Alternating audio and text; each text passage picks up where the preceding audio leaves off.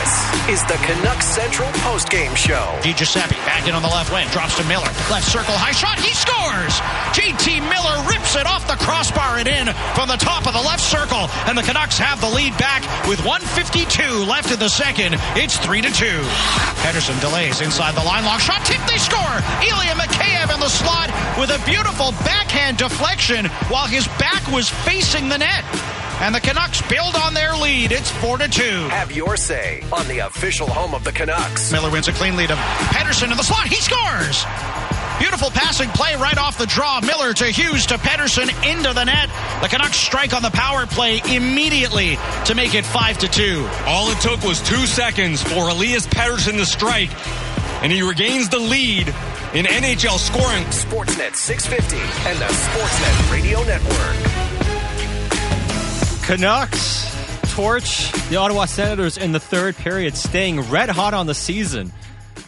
A 9-game point streak, a 5-2 victory over the Sens, and this is the Canucks Central post-game show on the Home Air Canucks, Sportsnet 650, and the Sportsnet Radio Network. Satyar Shah with Bick Nazar. We are going to get to Randeep Janda, who called the game alongside Brendan Batchelor, in just a moment. Keep getting your thoughts in to our Dunbar Lumber text inbox, 650-650, and we will take your phone calls as well, 604-280-0650. Now, this Canucks team, Bick, I mean, at any turn, you think, okay, at some point, maybe another team will win a game, or perhaps, put the Canucks in some distress. And it looked like, for parts of this game, the Canucks were in some distress, but they just kept coming back, kept retaking the lead. In that third period, we can talk about the first 40 and where the Canucks lacked tonight, and we'll get to that and everything. We can talk about, what Ottawa did well against Vancouver, but what a professional closeout of that game in the third period. Gave Ottawa next to nothing, a few shots, but no real scoring chances of note. They score a couple of goals late in the game, just salt that away as well, and don't give Ottawa a sniff. And I know Ottawa's probably a bit fatigued in the third, second of a back-to-back, but that was a real nice professional way of closing that game out. That was a snatch your soul type third period. Yeah. That's what they did. Just grinded them to dust. And the Sens got 12, 13 shots in that final frame, 12 shots in that final frame. We said this same thing on Saturday last week. Didn't even take a note in the third period. They are showing that they can salt away games really well. And tonight was even more impressive than what we saw on Saturday. Yeah, it was. I think where they were lacking most was maybe generating more offense. Not a lot of shots on goal was a final tally. I'm just talking about the third period. No, 100%. I agree. I agree with third. I'm just saying in general, it's a game they didn't generate a ton. I mean, that's one thing you quibble with, but how they closed the game out, very strong performance in the third period for another win for this Canucks team. Let's bring in Randeep Janda into the conversation. And Randeep, we're running out of ways to describe this run the Canucks are on, but how would you describe the way they took over control in that third? Boys, I love boxing. Bick knows that as well. I come with my boxing analogies, but this was a 12-round fight, but round 9, the Canucks started to figure it out, and they settled in for the final, 3-4 championship rounds to say, okay, we got this under control. Halfway through, it was a little dicey there, where Ottawa was bringing it. You look at that second period, and you start to wonder, okay, where's this game going, especially when Ottawa ties it up. But that JT Miller goal to end off the second, guys, just gave them enough confidence in the third period, a different situation, low event. Sure, they got the shots, but overall, the Canucks didn't give much of anything. And I think, there's certain players, when you start looking at the lineup tonight, the top two lines especially, sure, the shot attempts are in Ottawa's favor, but did they get anything of substance in this game, especially in the third period? No, and you got to give credit to the top 6 on this team in that regard specifically because, they won their matchups. If you look at goals for versus, and high danger chances, the Canucks, top 2 lines, won their matchups yet again. Yeah, I'm trying to cycle through all my notes here to see what chances the Sens had that you would look at and say, okay, they should have converted that one. It's the Batherson one that he scores on, and it's the Tkachuk one where he misses the empty net. Unless I'm missing one here, that's there's a crossbar by Batherson. Oh, right, yes. Yeah. Other than that, probably no. Yeah, and I'm hard pressed to find the plays where we look at and say the Sens should have converted 3 or 4 times tonight. No, it was actually, I know there's a couple of moments there in the second period on the power play of all times where the Canucks were a little sloppy, and I'm sure puck management was discussed during the intermission. Maybe the players brought it up themselves. We know they self-police pretty good, according to Rick Tocchet. But, there's a couple of moments there where you're saying, okay, hey, this is getting out of your comfort zone. You're probably taking a little casual, whether it was Casey DeSmith trying to hit one of his teammates, ends up hitting Highmore. There's Elias Pettersson on the power play with the drop pass, the blind drop pass, but it didn't hurt them there. And outside of that, guys, I thought, especially in that third period, where you could see this team just kind of getting settled in to say, okay, we've seen this before. We know how to get out of it. Previous iterations, and I know at some point we're going to lose that talking point, but the reality is we're still early in the season, and one of the few things we can do is compare this team to previous years. This is a classic example where the Canucks don't pull this win off. This is a game where they maybe have a quick start, and they're not able to lock it down in the third period. They're not able to climb back into this game in the second period and get that goal where JT Miller and Phil DiGiuseppe combined for a great goal, to the you guys were talking about in the intermission. Great shot, but also just excellent details by DiGiuseppe. But that's what this team is starting to show, where over 60, you might not have the greatest of games. Maybe you have a good 30 minutes. Maybe you have a good final frame, but can you do enough to win? And when you've got a 9-game point streak, not every single one's going to be Hall of Fame worthy. Sometimes you're going to have to grind it out. That's what they did tonight. So from your perspective, like, why does it look so simple? And why are these games being reduced to low event, the manner in which they are? Because it's by and large a lot of the same players here, Randeep, and it's a totally different reality that we've seen from last season to this season. I think it comes down to the education of how they want to play, like having a sound strategy, having a system, and knowing where to be in moments during the game to say, hey, in this moment, when we're up ahead, this is what we're going to play like. We're not going to take chances. And I think you saw late in that period, there was one chance for Niels Höglander where it's kind of a half chance. He doesn't really create anything necessarily, but outside of that, the Canucks were, playing it pretty safe. They weren't taking any unnecessary chances. With Niels Höglander there, sees an opportunity in the neutral zone, forces the issue a little bit, which you don't mind in that circumstance because you see that opportunity. You're not trying to hit a home run every single time you're out there. You're locking it down, you're playing it safe, and you trust each other. So to me, guys, it comes down to knowing the system. Tocchet mentioned that last week where, hey, these guys know it better now. They're talking to each other. But even beyond that, you're not trying to do too much. You're trying to do one job, and the guy next to you is going to be able to complete the job. Last year, it felt like they were trying to do everything, and that's why they were stretched left, right, center, you name it.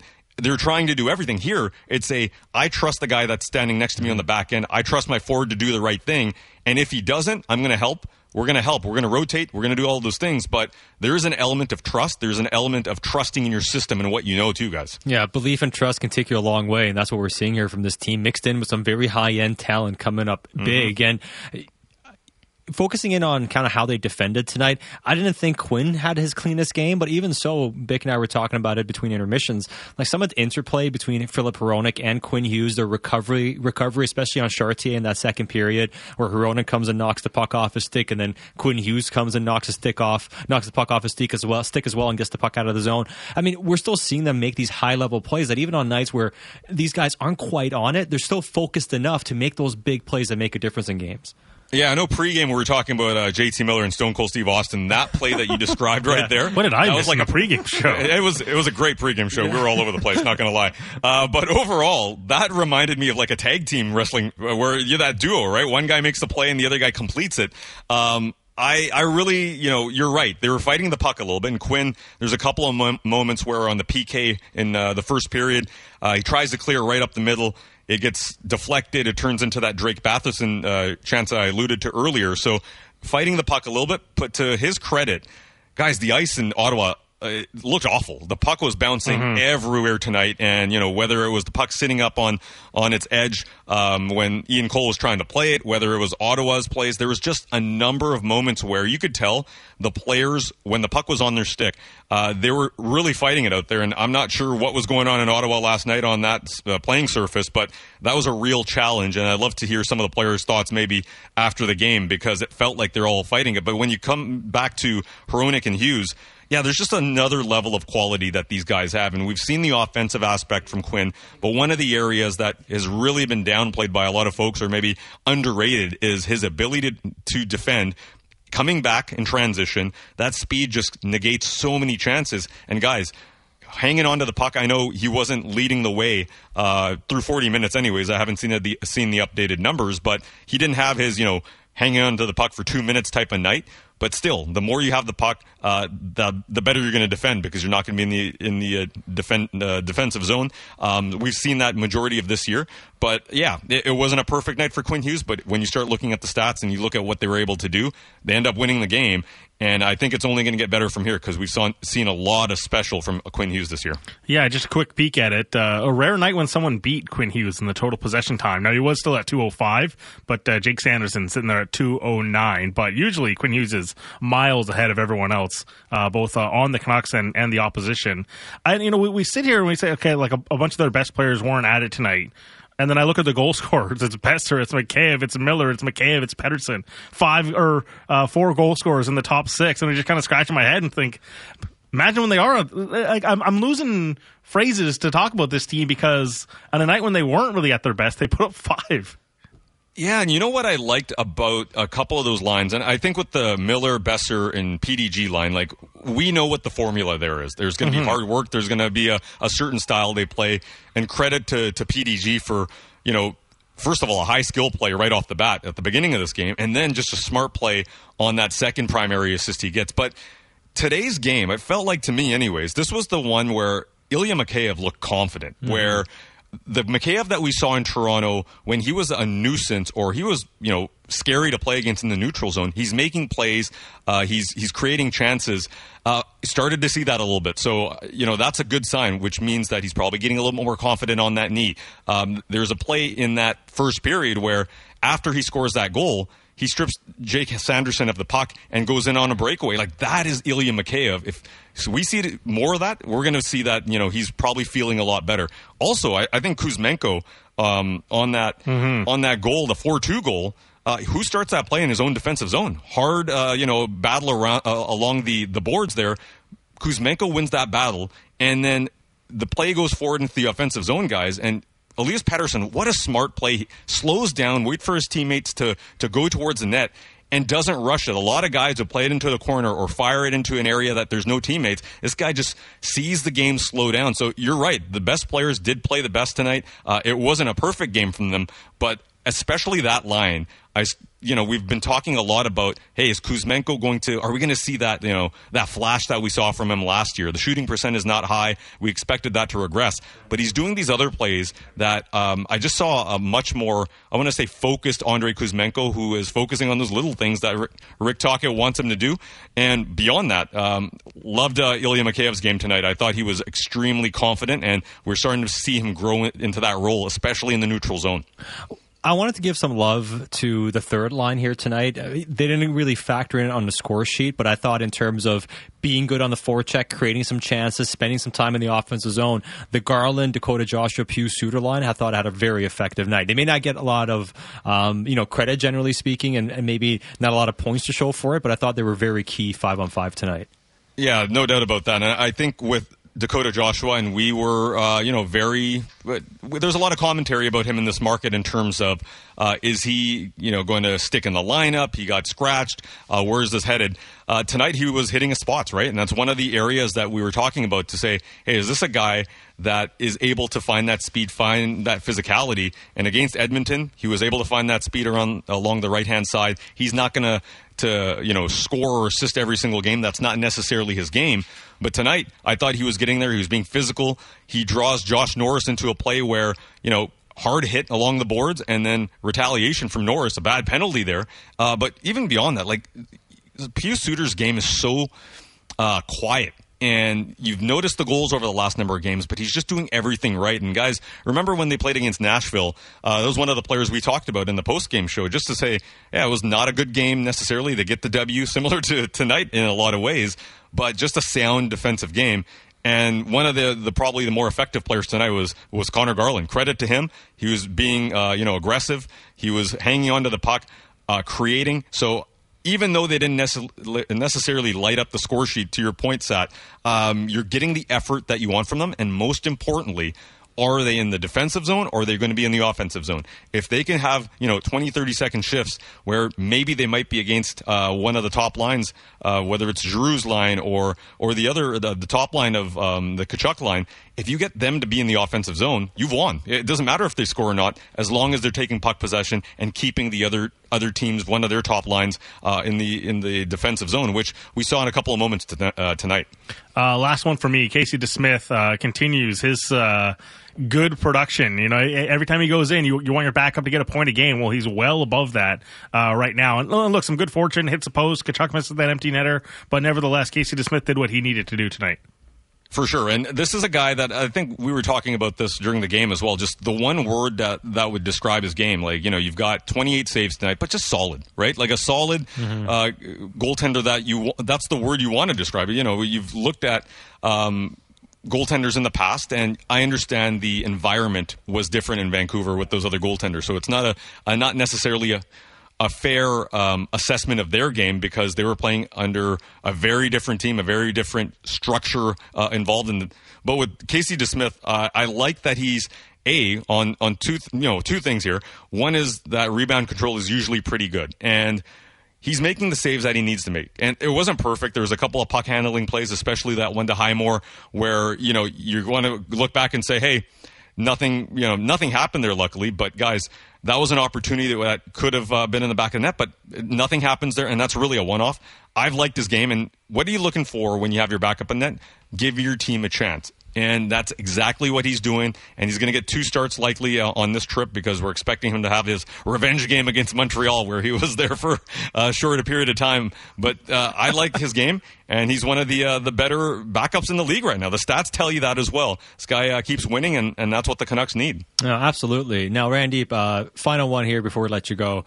As far as the coaching staff, too, we talk about how they have these guys engaged, how they have these guys playing. They show faith. You mentioned to run Casey DeSmith here tonight. They win the game. They have 2 games coming up on the weekend. I mean, they're showing confidence in terms of their plan and also sticking to, hey, we want to play Thatcher Demko a certain amount of games, and we're not going to be afraid of throwing the backup in 2 out of 3 on a road trip. And the fact that you won this game and now you're coming up against Toronto and Montreal to end it, hey, you win 2 out of 3, that's a really good road trip, but with how they're running these things, I mean, we have to reframe what our expectations are for the rest of this road trip, don't we? Well, okay, so heading into this one, you start looking at, what they're capable of, and look at the records. Ottawa is a team that plays with speed. They've got some physical players. You'd expect it to be a tough night, and it was a tough night. Like, they brought the effort. They had the Canucks on the ropes in that second period there, and a bad penalty by Norris kind of takes a little bit of pressure off, and after that, the Canucks kind of lean into it and win the third period, play a good way. But Toronto, guys, watched that game last night between them and the Senators. They are very leaky defensively. John Klingberg is not working out there. Mark Giordano's playing top 4 minutes. That game, to me, sure, they have a lot of firepower, and Austin Matthews can go off, but that's a game that the Vancouver Canucks can win on Saturday night. There's no question in my mind. High in talent, both teams have it. Who's got the better goaltender? I think we know the answer to that. Who's got the better defensive structure right now? The Canucks do. So that one is going to be a marquee matchup on the weekend. But Montreal right now, they're not playing well. So in terms of 6 points, are they possible? I think so very much. It's going to be tough, especially with a back-to-back. But you look at the opposition and the way that they're playing, the Canucks, if they focus and they can bring their A game, especially on Saturday night, I think 6 out of 6 is actually, it's possible. You don't say that on road trips very much, but with the way that the Canucks are playing and how these other teams are as well, I think it's possible. Well, like this text to our Dunbar Lumber text inbox says, Canucks are putting money in the bank. Keep putting that money in the bank, and it makes your job a lot easier for the rest of the season. Randy, great stuff as always, man. Look forward to chatting with you on the weekend. Cheers, boys. Have a good post-game show and chat soon. You got it. That is Randy Janda calling the game alongside Brendan Batchelor in a 5-2 Canucks victory. Elias Pettersson picks up 3 points tonight. JT Miller picks up a couple of points. Quinn Hughes picks up an assist. For as much as we talked about some of these guys having tough nights, Kuzmenko had 2 points. Pedersen 3 points. That's what I'm saying. PDG had 2 points. Miller had 2 points. A tough night is still filling out the score sheet for these guys. It's pretty remarkable. And again, it's not as if it was like, 35 shots and they got these chances. It's like we're sitting here on 16 shots on goal. And all those numbers you just mentioned as their star players. And to be honest, it's probably a credit to the depth. And I know you mentioned the third line, but like the Höglander line had moments as well, and he had a couple of chances to put the puck in dangerous areas, and his teammates didn't take shots. Certainly not on him. It just felt like those lines did what they had to do, and it sets up the star players who, if you give them enough opportunities, they're going to score. And Ottawa wasn't really tight with it. It's not as if Ottawa was fantastic tonight and the Canucks did like a smash and grab job and lucked out. Like, Ottawa was not good tonight either. No, they had some chances. They had some opportunities where they didn't take advantage of. But if you even look at the high danger scoring chances in this game, even the ones that we tracked, I still felt like the Canucks outchanced them. And by natural stat trick, it was 9-3 for the high danger chances. And I don't necessarily disagree with that tally at 5-on-5. So they weren't great, but they still weren't getting hemmed in. It wasn't chance after chance. It wasn't mistake after mistake. But the bar of expectations are higher because the bar of their performance has been higher. So when they don't fulfill that potential they have, they are going to be viewed as not having as good a night as you're capable of. Mm-hmm. And that's a positive thing. That means you're raising the bar of who you are as a team and what we should expect from you performance-wise. And when you don't meet it, there are some questions. But the sign of a good team is you still find a way to win a hockey game. But it wasn't just by, hey, we hung on and won the game. Like they snuffed that game out in the third. They choked it off in the third. They didn't allow anything from Ottawa chance-wise, at least decent chance-wise, and they scored 2 more goals. Like, it's a pretty remarkable performance on the road, despite the fact they weren't at their best tonight. Steve and Whiterock, Mark and Whiterock, guys, the firepower is incredible. Where did this come from? They grind teams down, but whenever they need a goal this year, they score 2. And yes, I mean, the run and the way these goals are happening, it is remarkable and pretty insane. But it is also a testament of their star players like really coming together. Like Duncan says, this is what we were promised when we drafted Pettersson and Hughes. Yeah, I will say, like, this level of scoring, and I know people are going to point out to the shooting percentage and all that sort of stuff. Like, never in a million years did I think this would be the thing. Like, my biggest concern coming to this season was goal scoring. Yeah, like I really thought that they would be middle of the pack goal scoring because, you know, going through last year, and we can talk about motivation and all that sort of stuff, but it's not as if they were like top 4 last year. They were middle of the road goal scoring. And that's with like someone like Horvat having a fantastic season. And, you know, the big concern was, can you replace it by committee? And the lesson through all of a lot of hockey history would be, and sports history is, if you got the loony, rather than 4 quarters, you'd rather have the loony. And to do it by committee, and it's a bunch of guys filling in here today. And PDG, what a game from him. Yeah. Like individual efforts. You know, before the game, people were saying, you know, should PDG maybe come out when Blueger comes in because Höglander's being wild. But you see how well he does the dirty work. He doesn't necessarily get the points, but he does so much of the dirty work. Phil details Giuseppe, man. Yeah. Like, that's what the D stands for. And it's like he's helping set Miller up for a goal with a little bit of work, and it's a primary assist on the Besser goal. Yeah. Well, I guess it's a primary assist on the Miller goal as well. But it's a great feed to Brock Besser. And on the broadcast, I know Ray was going on about the defensive play he makes in late in the third. Yeah, and it's all these functional plays that set up something else. Like Kuzmenko battling for that puck, gets it out of the zone, and he's the first one down the ice as well. All this stuff helped set up for star-level players. Like, you'd expect Elias Pettersson with space and time to make a smart play and just throws it to the net and it goes off Mikheyev. You'd expect JT Miller with time and space to bury a shot like that. The perfect shot's going to beat the best save. And you go through it, and like Brock Besser streaking in off the wing. You kind of want Brock Besser to score that goal. And yeah, Forsberg gets a glove on it, but it crosses the line. And it's Mikheyev on a mini break. They're good players, are in prime scoring opportunities with time and space. Yeah, and those guys can finish. They're finishing at, well, a really astronomical rate, which can continue at this pace. But are you still doing other things in terms of being a good team? And again, defensively, despite not having the greatest, cleanest night, they still didn't give up a ton. And I think that's the backbone of the team. That's something they can rely on. And they've certainly been successful in doing so. Vic, get a couple text messages in here, and we'll get to the phone boards as well. We have a full board. People excited about the Canucks 5-2 win. 650. Dave in Regina. When does Adam Foote start getting some credit? Or is playing so well? I could have played a net tonight. No offense to Casey DeSmith, but Foote has these guys playing well. It's a common theme suddenly on our post-game shows of, hey, this guy deserves some credit. credit, and this guy deserves some credit. Honestly, a lot of people deserve a lot of credit right now with the success they're having. Yeah, and Jesse says, can I get some love? You get some love too, Jesse, for sticking in there as a Canucks fan and reaping the benefits to start this season so far. Brian in Oshawa, he says, I was at the game. Tons of Canucks fans in the building. Great finish to the game as well. And thanks for calling in, Brian, and glad the Canucks fans there had a good time too. Paul texting in, I think this is Paul from Coquitlam, says, hey, gents, let me eat my words. I've been so critical of this team, and even Rick Tocchet for the last few years. I love what I'm seeing. Keep going. Great work, and have a great night. 650. Yeah. We'll keep getting to your text messages as well. Let's go to the phone boards. We have a full board, a number of callers on the line here, 604-280-0650. And we'll start things off in Victoria with Taylor on the line. Taylor, thanks for calling in. What do you have for us tonight? Oh, my goodness. Thanks for taking my call, you guys. So I've been a Canucks fan for a really long time. I watched my first game at 7. I'm now 31 years old, so I've seen a lot of ups and downs. And so the thing I want to talk about the most right now is Nils Höglander. Mm-hmm. And I know you guys were talking about him already, but with Teddy Blueger coming back into the lineup, I mean, I don't see how you can possibly pull Höglander out. He's been an impact player. He's been more of an impact player than, Beauvillier or Garland, and not that those guys are playing bad, because nobody is right now. But, I mean, Höglander is making a real difference out there every time he's on the ice, and he's doing it in less ice time. He's so strong in the puck, and I think that's why he's getting under the skin of the players on the other team, is just because he's a guy you're really happy to have on your team. And this new system under Tocchet really caters to him. I find that the Canucks are making high percentage plays, and something I've really noticed this year is that they're chipping the pucks into areas where they can win puck races. Yeah. And that's Höglander's strength. He's going to win a puck race and a puck battle almost every time.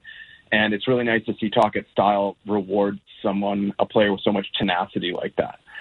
The best part about this watching the Canucks this year is just it's no mistake hockey, and obviously there's going to be mistakes all the time. But there's just watching the Canucks the last few years compared to this year, the amount of mistakes being made out there is just drastically less. So yeah, it's quite the change, isn't it, compared to what it was a few years ago? But Taylor, thanks. Yeah, but thanks for your phone call. Anything else to add before we let you go? All right, we got him. That's good. Taylor, thanks for your phone call. We'll keep things going here, but on his point on Nils Höglander, I thought he had another strong game, and it's a really tough decision here. If everybody's healthy, who comes out for Teddy Blueger? Yeah. And does maybe the coach even delay it an extra game if Teddy is ready because of how things have gone? Maybe afford somebody a chance to maybe play themselves off? Because I still like Dakota Joshua's game. I have moments tonight, maybe. I was talking about this on the show yesterday. You go through the primary candidates, right? Because it's not Phil Giuseppe, it's not Connor Garland, right? They're not coming out of the lineup. I think you look at Beauvillier, you look at Joshua, you look at Höglander, and you look at Lafferty. Well, Lafferty brings a speed element. Yeah. That, again, Blueger's not slow, but you lose a little bit of team speed. You take Joshua out, and Blueger's not small, but you lose a size element. Beauvillier, yeah, you can take him out, but I feel like it'd be kind of doing some damage to a guy who's not really playing poorly. Well, I thought tonight, for instance, there were a lot of plays that he made through neutral zone, knocking pucks off, good on the forecheck, making smart plays, getting pucks in deep. I mean, he's doing what the coach wants him to do. And you know what? And here recently, he was at least putting up some points here. Now it's a couple in a row where he doesn't have points, but he's been playing responsible, good hockey. Yeah. And it's Höglander who's playing really energetic, and it's 8-9. He plays 12-31 tonight. And you would just look at the minutes, but to Taylor's point, it's I don't know if you can take that guy out of the lineup. Now, a result will change this. I don't know if he's going to screw with a winning lineup, but you are hard pressed to pull someone out of the lineup. I probably lean towards Joshua, but it's tough right now. You just take a size element out of the game. Yeah, you do. And he's been effective with that line as well and having the physicality. It's not an easy decision, but for once we're talking about the coach having a very tough decision with the lineup instead of having the other problem, which is I don't know who's better than the other guy because we don't know who's actually playing well, and that's a far better position to be in. And that is why the Vancouver Canucks so far this season have 21 points in their first 13 games. A remarkable start to their season so far. We'll take one more phone call, then take the rest on the other side. We'll get to head coach Rick Tocchet, more player post-game reaction. What Elias Pettersson Pettersson had to say. You want to hear what he had to say post-game about his performance tonight and how the team played. But let's go to Campbell River where we have Gary on the line. Gary, thanks for calling in. What are your thoughts tonight? Hey, guys. Yeah, thanks for taking my call. Just talking about Hoglander there. He is public bus floor nasty. He's just so dirty, and it's great. I love to see the pest come out with this team. I also want to talk about Tyler Myers. He had an excellent third period, excellent play at that blue line with his stick, just absolutely phenomenal.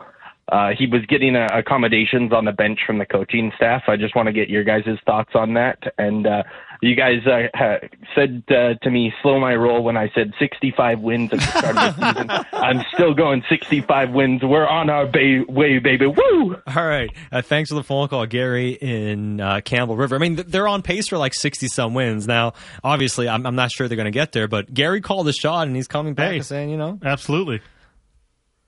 Yeah, it's good. Shout out to Gary. Shout out to Gary. Now, we'll take some more phone calls on the other side, and I believe we have a Mike in Surrey on the line as well. So Mike in Surrey, we'll take his call on the other side. Gary called in the same night. Mike in Surrey? I believe so. Oh, wow. The Mike in Surrey called in last time, and we know what he said, and Gary in Campbell River called right afterwards and said they're going to win 65 games. So both guys back on the show tonight. We'll get to Gary on the other side. I like Competing hard tonight. We'll get to Gary on the other side. Plus, we'll hear from Rick Tocchet and more of your text messages, and we'll break down the Canucks 5-2 win in the nation's capital over the Senators right here on the home of your Canucks, Sportsnet 650. Everything Canucks before and after the games. Canucks Central with Dan Riccio and Satyar Shah. Subscribe and download the show on Apple, Spotify, or wherever you get your podcasts. This is where you talk Canucks. You're listening to the Canucks Central postgame show on the official home of the Canucks, Sportsnet 650 and the Sportsnet Radio Network. Hronek after the puck, far corner in his own zone, lost a battle to Batherson, who cuts back to the line.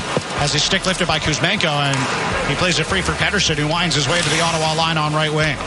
Pettersson delays inside the line, long shot, tip, they score! Ilya Mikheyev in the slot with a beautiful backhand deflection while his back was facing the net. And the Canucks build on their lead. It's 4-2. And what a patient play here by Elias Pettersson to take what's given to him, not rush a play. Elias Pettersson, an assist, 2 assists, and a goal. 3 points on the evening, helping the Canucks win 5-2 over the Ottawa Senators. And this is the Canucks Central postgame show on the home of your Canucks, Sportsnet 650 and the Sportsnet Radio Network. Satyar Shah with Bik Nazar. Keep your thoughts coming in to our Dunbar Lumber text inbox, 650-650. Mike in Tawasin says, feels weird to say a 5-2 win felt like one of our weaker games. And yeah, that's kind of... It's true. It's true. Facts only. It is facts only, and they still came away with a W here tonight. Just really quickly, their 10th win last year came on December 3rd in game 25. Wow. So 12 more games to go. Yeah. Canucks have 21 points in 13 games. So, I mean, they have 69 games remaining on the season. To get to even 95 points, they have to get, 74 points in their final 69 games? That's bigger math than I can figure out. So, I mean, that's just... Yeah, I'm just saying. I mean, that's just kind of what they've done, the position they put themselves in. Even if, the so-called regression, which, I mean, they're just, more like regret season. You know what? I should have workshopped that one first. My bad. Now, you may have pulled that one out of holster a bit too quick. Cole Harbor Hayden says 5 goals on 16 shots. Looks great on paper, but that was one of the regression games, so to speak. No, it just adds to it more than anything else. All right, we'll get to more of your text messages coming up in a few minutes. We'll get to head coach Rick Tocchet, plus we'll hear from Elias Pettersson. But we mentioned we would go back to the phone boards. Let's start there. We took Gary from Campbell River, who called in a few weeks ago, or a week or so. I mean, it feels like an eternity ago, but called in and said the Canucks will win 65 games. Now, we have Mike in Surrey called in prior to that, and he mentioned how he didn't believe that what the Canucks were doing was sustainable, and they've been on the heater, right? So Mike in Surrey's back on line tonight. Mike, what's going on, buddy? Thanks for calling in. What do you have for us tonight? Great. Yeah, man. Hey, great guy, great show. You guys have a lot of fun. So I said I would call back in. Yes. So the key here is this. There's 2 approaches. Number one is, if we're just here to have fun and enjoy the season, like let's say we were only in the league 10 or 20 years, or maybe there's a lot of fans out there that are only, younger fans, all for it. Like, just don't listen to me, like ignore me and ignore the whole idea of regression. That's how I was maybe in the first 20 years of this team. But if you're a die-hard team, and if the goal is one thing, to be a contender, to have a chance to win the cup, That's what's fueling my obsession with the regression. The people who are talking about regression are those that want teams to win the cup.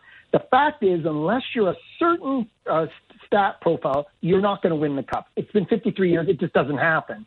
So even if they have a hot season, what I'm looking for are factors, and I'll be the first to say if they're getting up to the level where they have a chance to win the cup. That's all I'm saying. And the other thing about regression, boys, is everything is on fire. I've gone through the very best percentage of every state of play, and they're above every state of play. So the power play shooting percentage is going to regress. The save percentage on 5-on-5 is going to. The shooting percentage on 5-on-5. The save, everything. So it's just one of those roles, right? So all I'm here to say is my research, I've done it 20 years, right? And what turned me around was the Willie Desjardins year. I was a blogger that year, and no one listened. I said, my stats say they're an 88-point team. Everybody said, no, they're a 104-point team. They're a good team. And it took 3 years before they realized they were actually an 8. So that's the danger. So I'm not trying to take away fun. I just want to say that my numbers say they're a 95-point team. All right.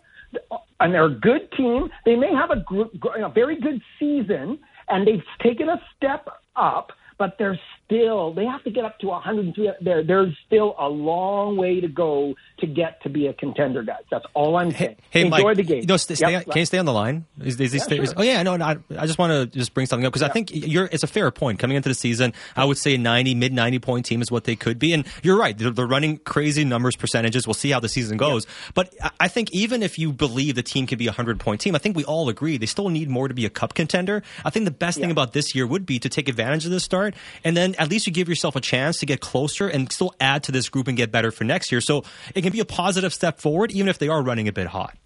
Can I just say one thing? I agree with you that this is all positive for confidence and getting the fans on board and the players believe. I'm just worried about the other side is if the fans and the management believe they're better than they are, it can cause some issues in how you address the team. And that's all I'm here. I'm the devil's advocate to say. So, Mike, would staying patient be the mistake here for you? Like if the team sat here and said, okay, hey, like we don't believe this, and so we're just going to hold on to what we have, is that the mistake for you then? No, the mistake is rushing it. Like thinking that they're better than they actually have, thinking that they right. But then what are you supposed to do to get better?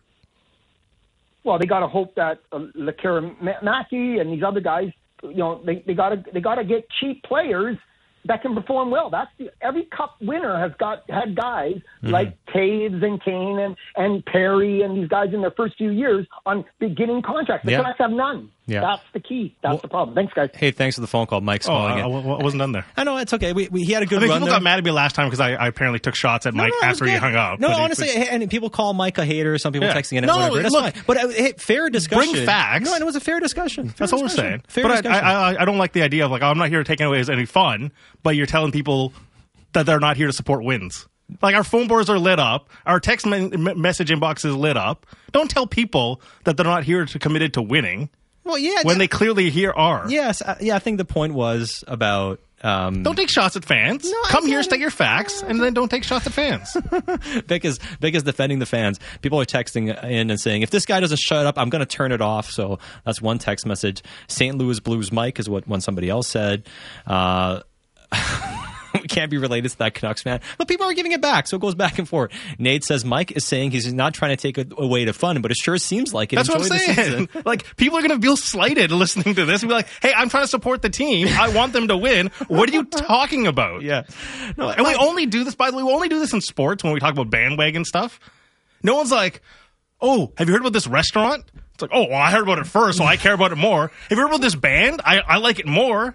It's like, we only do this for sports. Some people don't have all the time in the world to research for 20 years like Mike, and so they jump on late. It's okay. Welcome those fans, too. And I do agree with your point. What they should do is improve on this team, add more to this team. But you can't add more to this team without taking some chances. Now, you can't stay here and say, "Oh, the regression is going to happen," but we want to do nothing to prevent it. No, I know, but I think the point that he made, and it's not a wrong one, and we talked about this with Willander, for instance. they need to have players coming in on cheap contracts the next couple of years, especially once you pay Pettersson, once you pay Filip Hronek. They'll need those things. So Mike's not wrong that, hey, what do they have coming in the pipeline? Do they have those cheap, talented players like Karamaki, Willander in a year or two? But the reality is those guys are a year or two away. So how do you bridge to that? And how do you still take advantage of the next couple of years that Demko has with the Canucks, Quinn Hughes and Pettersson trying to sign to a contract? JT's 30. You're trying to take advantage of the next few years while he's in his prime here, seemingly. So I agree with his point. And they should be adding more cheap contracts in and make good draft picks. But you also have to be bold and make some smart decisions to improve your roster immediately, because you can't just let the next 2 or 3 years sputter until those guys get ready. But I'm just telling you, Mike, we'll hear from you in 3 weeks, because that's the trend now. Talking about following charts here, it's every 3 weeks. But every single person is texting in and be like, what, my opinion doesn't matter just because I check in late sometimes, or I don't care about wins? That's what every text is coming in right now. So don't come on here and say, I'm a diehard, and I'm the one that really holds true the values of winning, when everyone here wants the team to win. Help yourself. We'll hear from you at the end of November. Help yourself. That's all I'm saying. I love it. I love it. Mike's lack of accountability is atrocious. The Canucks will win the cup, and Mike will say, well, they can't win too. Shake my head. Kaboom. There's a text message coming in. So a bit of everything. People are pushing back. Leaf says Mike makes some good points. Some people do agree with Mike a little bit too. We said the same thing 3 weeks ago. Yeah. It's like everything he said is factual, right?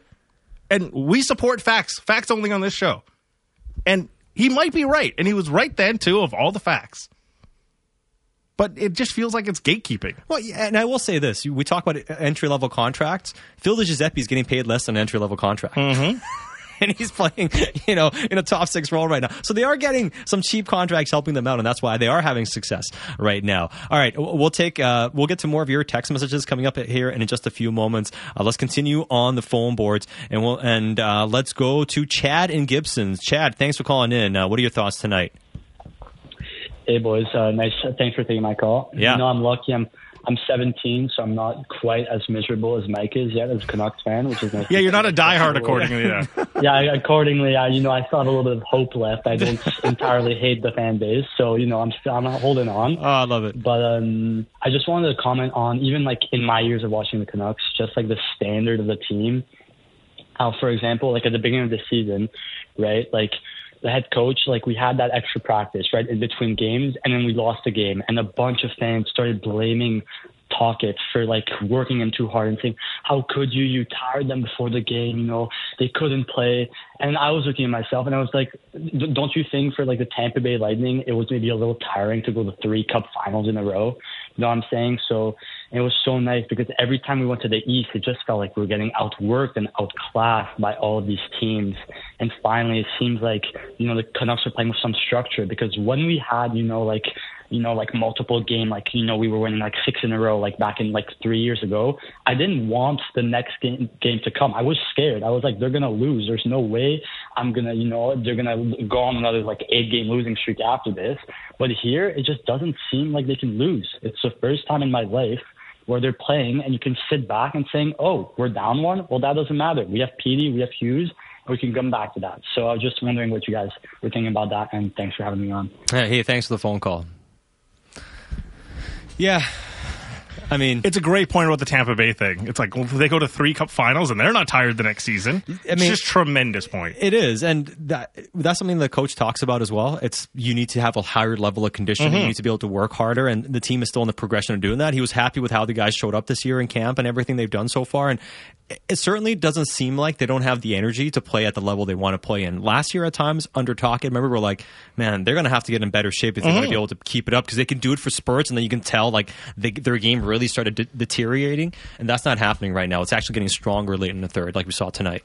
Yeah, and the fact that they kind of skated this game into dust, skated the Sens into dust in the third period, really good sign, because it's not even just about big summer that we talked about of guys changing their bodies and all that, so get faster. Do you have the endurance to play the style you want to play for 82 plus games, right? Because it's about 82 plus, not just the 82. And that's why I kind of look at someone like Höglander. I'm very comfortable him staying at 11 minutes. Yeah, and I mean, he's being very effective doing that. And we know that he admittedly himself felt like he wasn't meshing in the top 6 of those guys. It's kind of like, let him be a focal point, and he's having success in limited minutes. And I was making this point earlier, and who knows what happens. He's showing great this year. We'll see what happens in a year or two.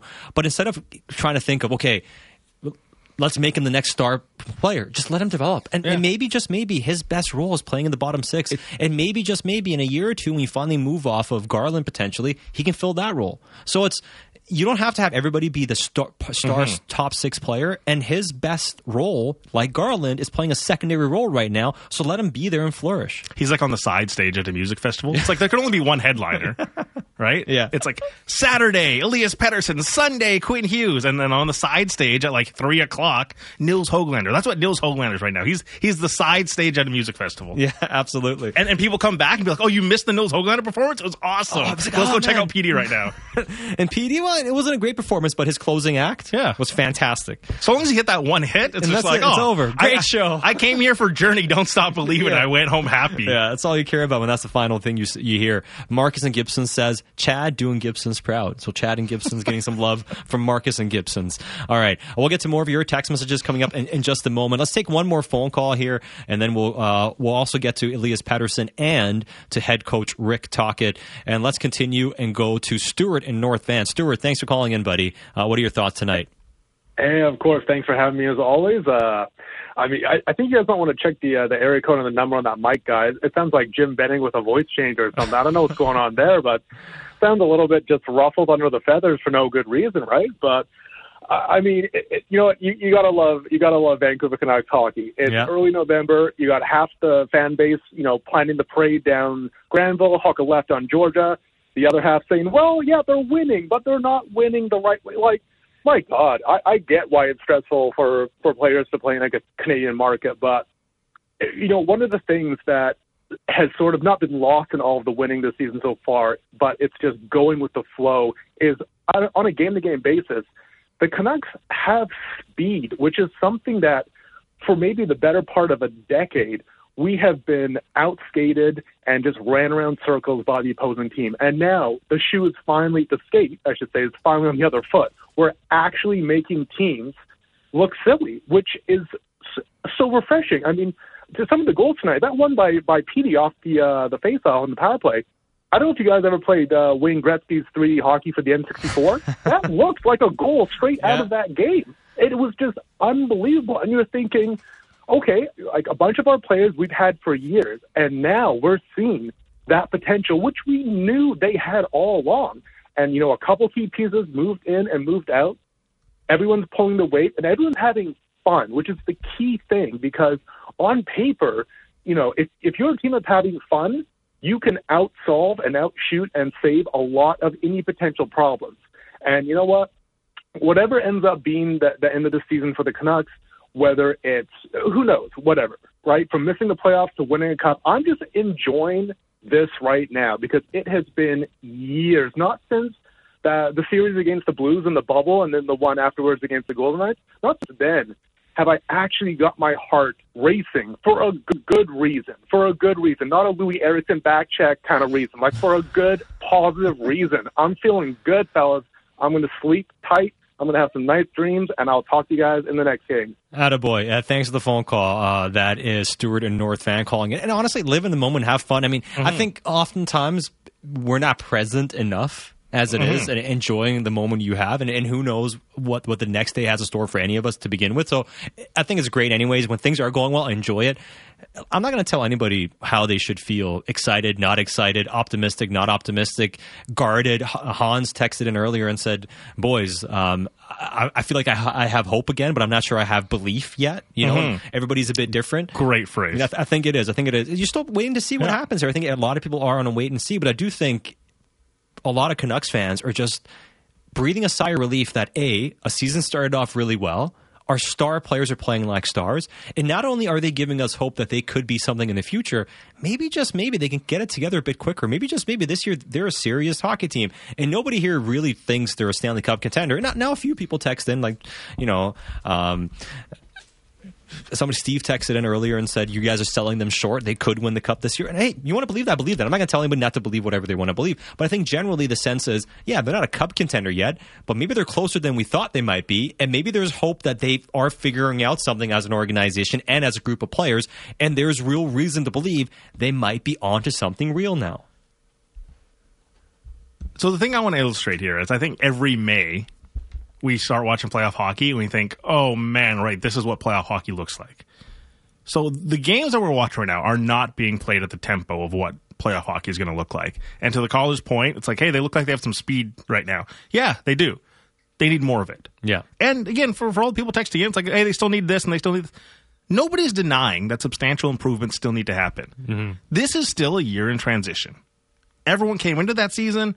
10 wins should not dissuade you from that this early into the season. They're having their success, but let's not pretend that we weren't here 3 weeks ago talking about, hey, Connor Garland, and he's got to go out, and what happens with Brock Besser and Tyler March. You're not hanging on to all of these guys just because they got 10 wins. So come playoff time, they've changed the conversation for me that they went from a 14th best team to maybe the 9th best team now. Like, I feel like they've jumped out of the mushy middle, and we can say, hey, they're about the 9th to 12th best team, somewhere in that range. And so you look at it and say, okay, how do you stabilize in this group? Well, you keep making improvements. No one's denying that they don't need to go out and acquire more talent at some point. Mm-hmm. It's just, what manner do you want to go about it? Do you want to go to Mike's point earlier? It's like, hey, Karamaki comes in, and these guys all come in. Willander, okay, that's really good. You need those guys to come in anyways, on cheap ELC contracts, and just need to be good anyways. But that's also 3 years down the road, 2-3 years down the road where they're impacting pivotal parts of your lineup. So what do you want to do in the interim? Because that, to me, is the interesting bit here. Well, it's also a growing in stages, and you winning and growing up a stage is worth celebrating. Mm-hmm. And this year is the team showing they're going up a stage, and that's worth being excited about. It's worth celebrating. It's worth having enthusiasm over.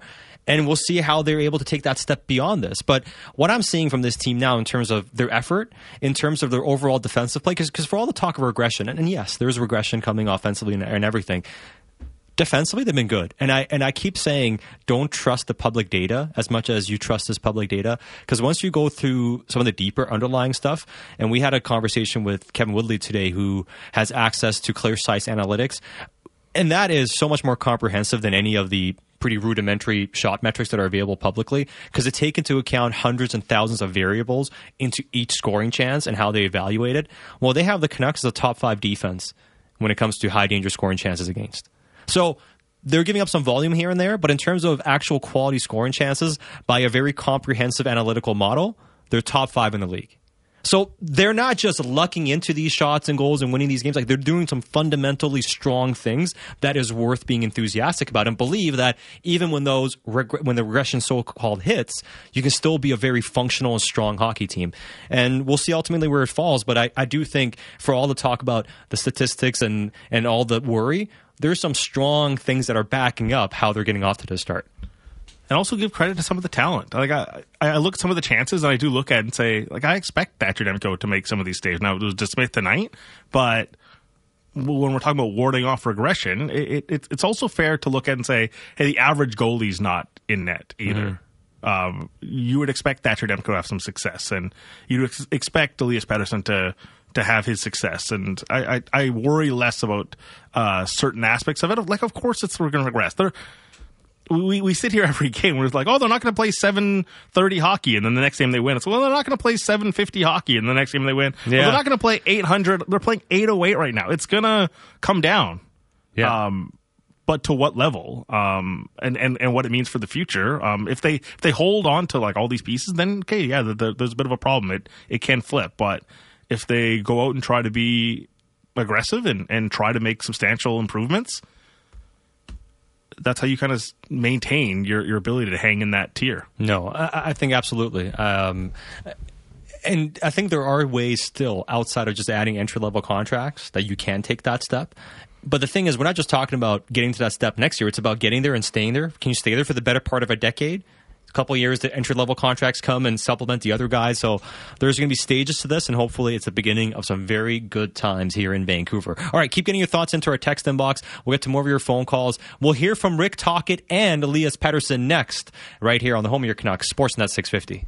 Big opinions and good bets. It's the People's Show with Bick Nazar. Be sure to subscribe on Apple, Spotify, or wherever you get your podcasts. This is the Canucks Central postgame show.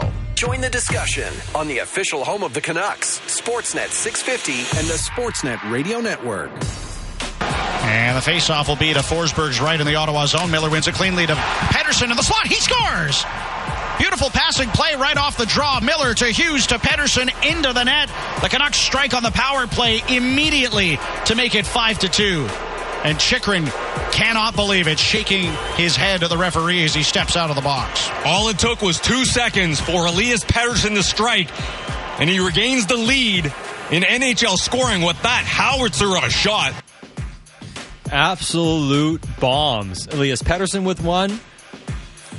JT Miller with a snipe, bar down. Both players showing their skill and talent, helping the Canucks win 5-2 over the Senators in Ottawa. And this is the Canucks Central postgame show on Sportsnet 650. That unbelievable shot coming on the heels of Brady Tkachuk just missing. Yeah. Just shows like the contrast of it all. It's like, oh man, the margins are so thin. They are. So thin. And Tkachuk had one of those moments of like, should I smack it on my backhand? Should I push it to my forehand? Do I have enough time? And before you know it, the puck's on you and you just shovel it and It's like playing table hockey and you're turning the guy the wrong way. Like, damn, I turned him the wrong way. Absolutely. All right.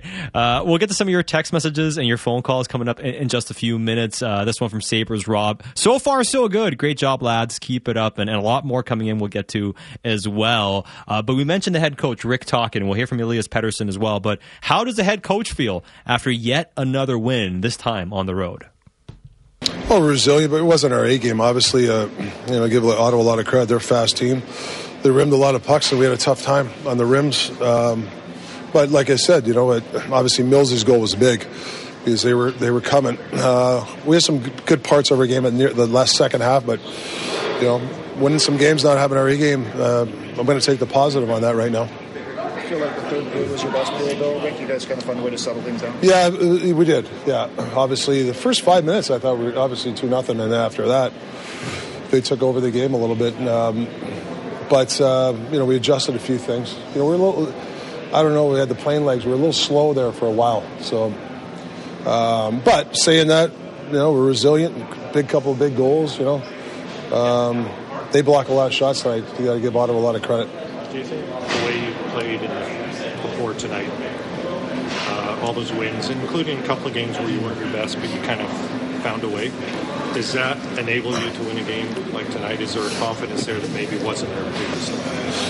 Yeah, I think for me it's a little bit easier because when I go in between periods, my temperament, I know those guys know that we didn't play. I don't have to get mad like they know. I said a couple of technical things, but I don't really have to. Maybe in the past I would have been a little bit more heated, but I'm comfortable with the leadership group and they're handling the resilience, which is a good thing. But we got to be careful. We got to make sure we play a 60-minute game because where our record is, teams are they want to beat us now. It's a different standard a little bit right now. It's only 13, 14 games in, but teams are going to be ready for us, so we got to make sure we match that desperation. Ottawa's desperate tonight, and they played a desperate game. Rick, you spent a lot of the game without the puck, but it did still seem like defensively it was tough for them to break you down. Could you at least take something from your club's play defensively? Yeah, I will say when teams have possession, and it looks, I have to give our guys credit. The structure, we stay involved. We don't lose the middle of the ice very often. And if we do, our goalies have obviously been great for us. I mean, Casey just battled tonight. I give him a lot of credit. What's it been, 10 days since he played or whatever? I thought he battled really hard. But, yeah, that's the one thing. When you don't have your A game, and you don't have your legs, I thought some guys didn't have their legs tonight, is stay in structure. Like, don't be running out of position. Don't be diving. And I think if you do that, you give the chance the goalies to make the stops that they can stop, not that tic-tac-toe type of goals. Not that you would criticize overrating, but if you think about your two flattest performances as a team this season, both of them have been your first game in the Eastern time zone. Are you learning anything as the head coach, just in terms of how difficult it can be to come east? Maybe we should come 3 days before now. But we had a game the third day, so no, I don't know. We had a good spirited practice yesterday. I have to talk to our science guy. Maybe he's got something that can help me out with. That is Canucks head coach Rick Tocchet, and he says he's taking the positives in this win. Obviously, wasn't their best game, but he's going to focus in on what they did well, like the third period. But obviously, it's a level that they have to increase as they continue on here. Teams are no longer going to be surprised by the Canucks. They're the hottest team in the National Hockey League.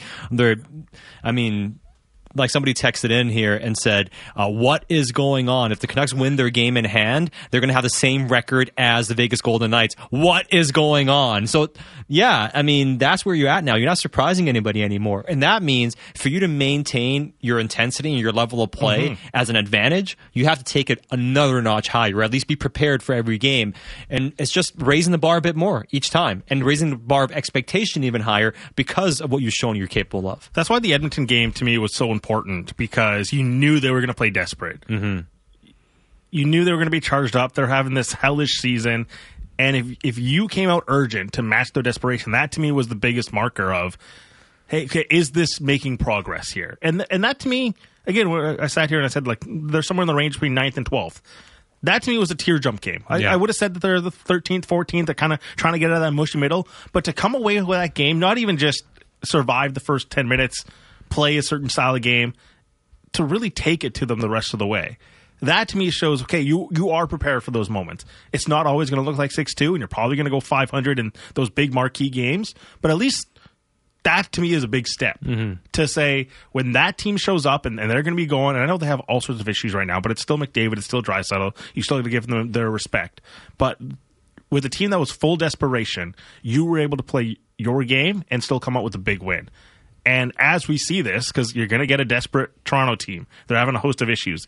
Wednesday is going to be an interesting game because the Islanders are a good team, and there's going to be a lot of motion in that game. That one's going to be important. Seattle, how you play against Colorado later this month. Like, these are now, we can skip some of the San Jose games and the Calgary games.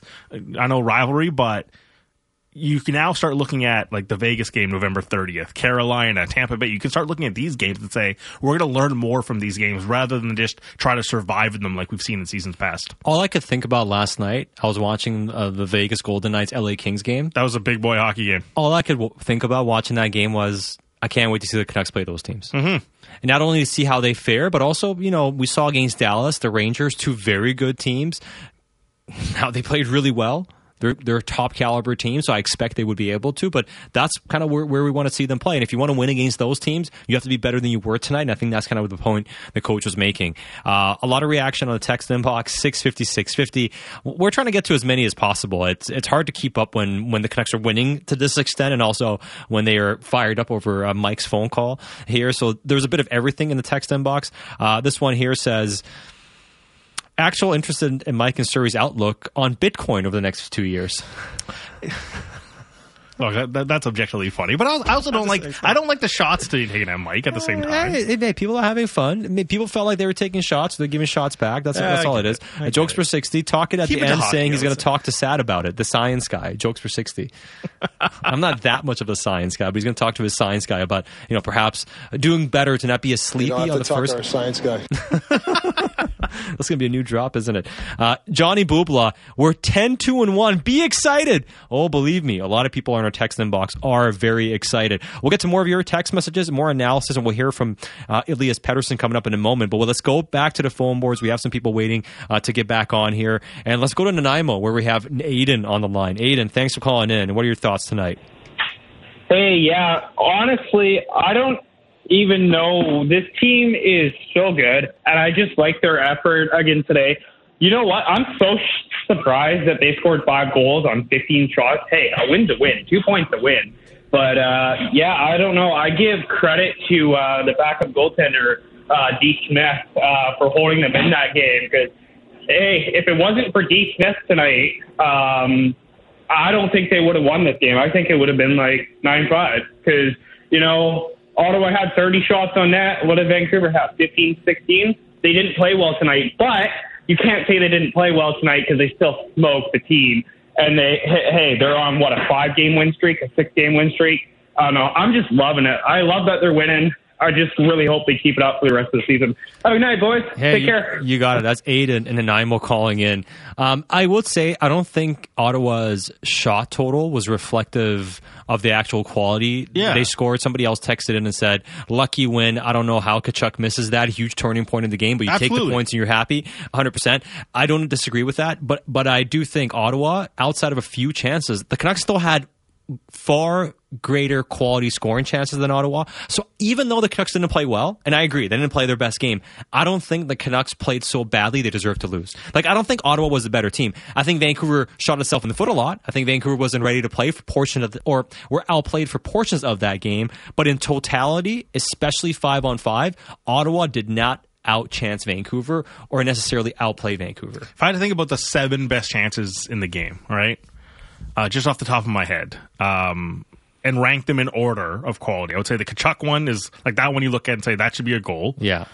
Then the Besser goal, I would say like that one should be a goal. Goalie coming across, you had the whole net. Yeah. You kind of put it right in the middle too, but Forsberg gets across and gets that save. Then the Mikheyev breakaway, Batherson breakaway, those two kind of wash each other out. Again, like Petey on a one-timer, that's really nice in the middle of the slot with the goalie moving side to side. That's really nice. Batherson hits the post. Yeah, but it's a shot that goes through. Sure, but I'm just talking about chances in the game. Yeah. Like it was fairly even for the chances. I know what the shot count looks like, but I think both teams kind of played a 5 out of 10 kind of game. Well, I thought Dakota Joshua had a couple chances in close in the third. Mm-hmm. I think they had some opportunities. Somebody's asking us, what are the high and danger scoring chance differences? 5-on-5, according to Natural Stat Trick, and we always say you have to take it with a bit of grain of salt in general because it doesn't always show quality.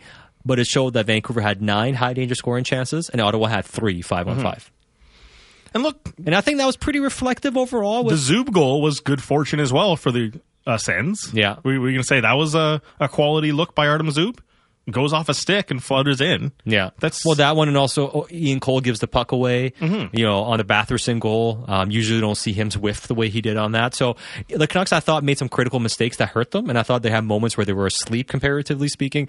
But yeah, I don't think at any point did I feel like, they're in real trouble and distress with how Ottawa is playing, and that's just, I think, also a reflection of where Ottawa is as a team, despite having talent, and where Vancouver is, that even when they're not playing their best, they finally have that structure they fall back on. Like, it wasn't a fire drill in their own end. They still boxed out well. We mentioned in the intermission, Ian Cole, despite the fact he had the giveaway there, he made some really good plays, taking the puck away from east-west passes, protecting the net, boxing guys out. So there's still a lot of stability in how they've been defending, despite the fact they were under some level of pressure from Ottawa. But that's kind of how I saw that one. Let's keep going on the phone boards. Let's go to Delta, where Juggy is on the line. Juggy, thanks for calling in. What are your thoughts tonight? Boys, how's it going? Good, man.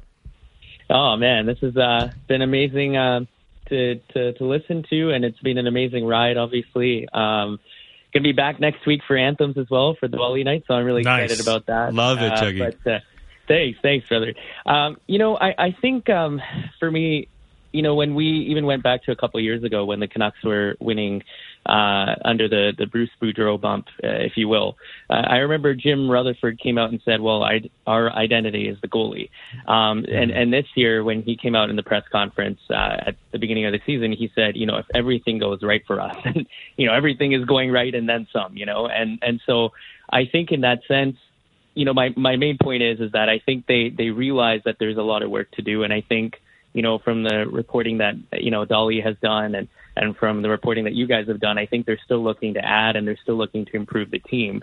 I think if you look at how they've sort of added around the edges, though, it's been really solid. If you look at the Lafferty acquisition, if you look at all of these acquisitions, Mark Friedman, for instance, who they'll probably still add on that right side, obviously, but he's come in and played admirably well as well. So when you look at all of those things, I think, and the sort of roles that Rick Tocchet has given his players, specific roles and everything, which we really haven't seen throughout, and to see the leadership and everybody stepping up, it's really great to see.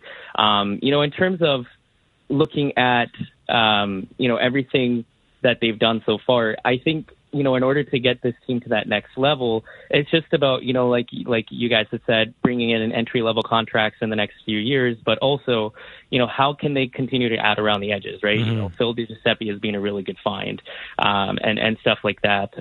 If I'm comparing the Canucks to the top two teams, I think, they're obviously there as well, but, LA and Vegas, like you were saying last night, I think LA is going to be definitely very interesting to watch throughout the season, and I think that the Canucks and those games will be, hopefully a lot of fun to watch. But those are the teams that they're going to have to measure themselves against, in my opinion, especially in this division here. But you know what, guys?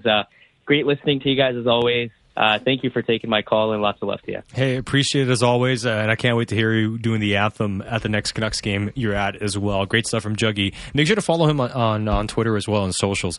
Great music, great guy, good analyst, really enjoys his hockey. Appreciate his time as always. And, I agree. This team has actually done a really good job of filling out the edges. And as you mentioned, they still want to add more high-end talent. They would like to, especially a top-four defenseman, another higher-end forward at some point as time goes on. But what are you doing in the meantime, and how do you still fill out your roles? And I think they've nailed. And people are texting into, and again, there's been such a flood of messages that I can't keep up, and I can't find all of these, and I'm trying to think it off memory. We're trying. But I know some people texted in and said, give management credit for the bets they've made. They brought Kuzmenko in. He came in on a cheap contract. Look at him being a hit. They brought Mikheyev in. Look at the way he's played. Look at Filip Hronek and how good Filip Hronek has been on the back end. Sam Lafferty's been a great addition. We talk about Pius Suter and how good he's been. Ian Cole. Carson Soucy's playing a lot better. Casey DeSmith, a solid backup. I'm just going through the list here, and it's not like every single player has worked out. Like Studnicka's trying to find his way, but Riley Stillman last year. But they still were able to flip Stillman for an asset. Yep. Now they have Josh Bloom, who's a decent prospect in the minors that maybe is something for this team down the road at some point. So they've still been able to get something for those guys, and you look at the guys you're making bets on. All the additions this offseason and going back to Hronek, they've all been hits, like massive hits right now. At different levels. And, for all the talk of hey, look, they need more draft picks to hit. And it's absolutely true. They absolutely do. Internally, things that they have that could be future ELCs, what's Aatu Räty going to be? What is Vasily Podkolzin? He's kind of forgotten in all this. That's a high-level pick that's marinating now at the AHL. Arshdeep Bains leading the AHL in scoring. That's an ELC that you can find. Akito Hirose, right? Is he going to take a step over the next 2 years? And does he become kind of a cheap labor contract that you can fill in? Even just internally, there's 4 or 5 spots there. What else do they find over the course of the next year, 18 months? And it's not all going to fit into the roster right away. It could take time, but that's the thing. The organization just hasn't had a backlog of guys that you can say, okay, is this player ready to take another step? And you can even see some of the succession plans you mentioned earlier. If Garland gets moved on, can Höglander do 80% of what Garland does? If that opens up a spot, okay, does Arshdeep Bains come in for Nils Höglander?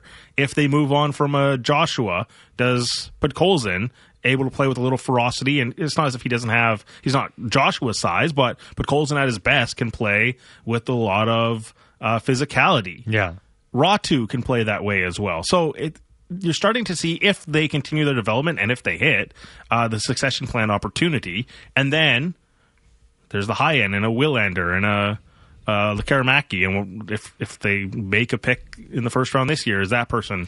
Well, for me, those two guys, Willander, Lekaramaki, I'm looking at those guys a couple of years away. The question I have is, I actually feel like with the core they have, and especially if they end up extending Demko to or figuring out goaltending, you feel like they were pretty good at identifying goaltending, that those guys are going to be the perfect additions to supplement in 2 years. But how do you get there in 2 years? How do you bridge that gap? Not only with some higher end talent, and I actually don't mind the idea of, that's why the Cole signing 1 year, getting guys like that for a year that give you high quality play. You kind of patch it over to a year, you stay competitive, and you can still be a team that takes a massive step. But then that big addition on a cheap is still a couple years away. But if you play your cards right and keep incrementally improving this team, and next year and the year after you take some gradual steps and get even better, now you can sustain that with your ELCs coming 2 or 3 years down the road. So it's imperative that they keep adding to the prospect pool, that they keep adding, viable options down the road, because that's how you're going to be able to not only be a good team, but maintain being a good team. This is the conversation I've been kind of waiting to have here. To what level do you want to be aggressive on making that addition? So for me, I don't think you can be too aggressive if you're adding a legitimate top 4 player under control to this team on the back end, like a righty defense. If you don't think you can be too aggressive? No, I don't. Like if you can add another Filip Hronek type, I don't think you can be too aggressive. Right, just go and do it. Yeah, and I mean the cost of that is like a first and a second. Now I'm not saying go and trade a first and a second, but I wouldn't be against maybe trading one of those and a prospect outside of like the only 2 guys I'm not touching is Lekkerimaki and Willander. Everything else I'll listen to, depending on what you can do to improve your team. But I'm not talking about a rental. I'm talking about somebody, Hronek, 24, 25, long-term fit. I wouldn't be afraid of doing those things. Mike made the point of he's afraid of what management's going to do. My fear would be go and trade assets, good assets, for rentals for this year. That, to me, makes no sense. But if you're spending assets on a young player that can fit in here long-term, look at the LA Kings. That's a team that is looking really good right now. And their drafting has helped them, but it hasn't helped them with entry-level players so much. It's helped them with assets to go and acquire players. I don't care how you make your team great and sustainable. Just find a way to do it. And don't be afraid of making trades. So I'm not saying go out and trade your first-round pick for a rental, but I'm not against being aggressive and adding like a solid, good, legitimate top 4 player, legitimate needle moving forward that fits in the age range for the team. And you're talking about the current LA Kings. What about the former LA Kings that had success? It's not as if they sat there and said, you know what, we got to wait on Braden Shannon and Wayne Simmons. They went and got out Jeff Carter and a Mike Richards, right? Like, I feel like we try to reinvent the wheel sometimes. A lot of teams have sat there and said, hey, we got a goalie, we got a D-man, we got a center. Studs. Not middle-of-the-road type of guys, like studs. Now it's like, you really got to speed up because... both the best thing to happen and the worst thing to happen to this franchise was making that bubble playoffs, because all the pandemic and all this sort of stuff, they chose to go backwards a little bit. But you can't tell players that have tasted the fruit of the playoffs, we're going to go backwards. You can't tell young players that. No. And once Elias Pettersson and Quinn Hughes get to that stage, they want to be there every year. And you've got to try to reciprocate that sort of effort to say, you guys deserve to be here, and we got to show you. We're going to show you that we want to be here too. Well, and yeah, you have to show them that you have a plan. And the guy that you're trying to convince right now is Elias Pettersson. This text says, how come we're not talking about EP40's next contract now that the Canucks on the verge on the best start they've ever had? And it has been a topic of conversation on the shows, and what better time to talk to him? But I think the rare thing we get called out on is contract. You guys don't talk about enough Elias Pettersson's contract. I know. Okay, so in terms of Pettersson and his buy-in, he certainly looks like a player who's bought in. And here is Pettersson postgame talking to Kate Pettersson, who's a Canucks ringside reporter. And this is a guy who's starting to sound like the head coach. Have a listen. Elias, good teams find ways to win. What do you take from this one? The win. I don't think it's the best effort from us. I think my line, and especially me, I wasn't having my best night, but turned too many pucks overs and was playing a little soft. But happy with the win, found a way to win. What was the message heading into the third, knowing that you needed a big effort there to get it done? We just talked about wanting a good 20 minutes, and that's I think we did. We defended well in the last one, or last period, and happy with the win. That final goal on the power play, off the draw, the one-timer, is that something you drew up? Yeah, I mean, we talked about it. If Miller wins it clean like it did, then it was Quinn gave me a good pass, so it's just try to shoot as hard as I could. Thanks, Elias. Thank you. That is Elias Pettersson postgame, and mentions, a little soft at times. He can play a lot better, but he sounds like a player. He looks like a player that's invested and bought in. Looks like a player who's excited, and he sounds like a player who's focused. So kind of sounds like the coach. Yeah, man. And if you talk about a player who does he think that he can win in Vancouver? I mean, it's a pretty good start to convince him. Players ultimately just look at W's. They're not sitting there saying like, hey, your shooting percentage is this and the high danger save percentage is this. They're going to look at it and say, 50 wins? all right, this sounds like it's going in the right direction. And he's going to be pushed to a decision, obviously, this year. If you get it right this year, it could build up the platform for what you can do in future years as well. We'll keep the conversation going on Elias Pettersson and how he played tonight, and we'll hear from other Canucks players, plus Ian McIntyre. It's Satiar Shah with Bick Nazar. Canucks win 5-2 over the Senators in the nation's capital. Thanks for those listening on the network. We'll be back again next on Sportsnet 650. The most opinionated Canucks show out there. Canucks Talk with Jamie Dodd and Thomas Drance. Be sure to subscribe on Apple, Spotify, or wherever you get your podcasts. Great service, great selection, great squad. The West Coast Auto Group, just over the bridge in Maple Ridge and at westcoastautogroup.com. This is the Canucks Central postgame show. Join the discussion on the official home of the Canucks, Sportsnet 650 and the Sportsnet Radio Network. Miller trying to settle it behind the net, had it poked free by Chychrun, then Tarasenko clears it out to the red line. But Ian Cole at his own line feeds ahead for DiGiuseppe. Back in on the left wing, drops to Miller. Left circle, high shot, he scores! JT Miller rips it off the crossbar and in from the top of the left circle. And the Canucks have the lead back with 1:52 left in the second. It's 3-2. And Brady Tkachuk can't bear to watch as JT Miller celebrates the goal with his Canucks teammates. JT Miller, big night from him and the Vancouver Canucks with yet another victory.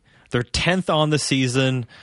They have now picked up points in 9 straight games, 8-0-1 during that stretch. And this is the Canucks Central postgame show on the home of your Canucks, Sportsnet 650 and the Sportsnet Radio Network. Keep your thoughts coming into our text inbox, courtesy of Dunbar Lumber, 650-650.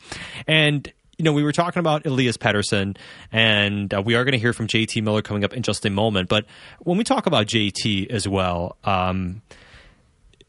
we've talked about his shot being underrated. He has back-to-back years where he scored 32 goals now, so he's broken the 30-goal barrier.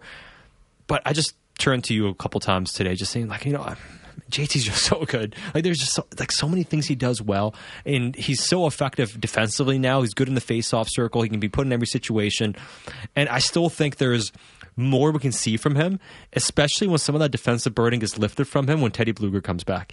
And I know right now people are texting in and saying, hey, they don't need to rush Blueger in. Don't mess with the winning lineup. And fair enough. Like, you don't have to rush him in. You can take your time with him coming back. But I think he's a sizable addition that when he comes in and once he gets settled in, I think people will start laughing about, oh, we wanted to wait to put this guy in the lineup. Like, I think he's a, you know how good Pius Suter has been? Yep. I think he's a better defensive two-way forechecking force than Suter is. Suter might have a better shot and a bit more offensive inclination. But if you're talking about smart defensive forechecking impact, like Teddy Blueger is slightly a notch above that. I was going to say he's going to be the Ian Cole version of the forwards. Someone that steps in and a specialist. Yeah. What he does well, he does really well. It may not be overall effectiveness. He might do the 4 goals thing, to be honest. That's in the cards.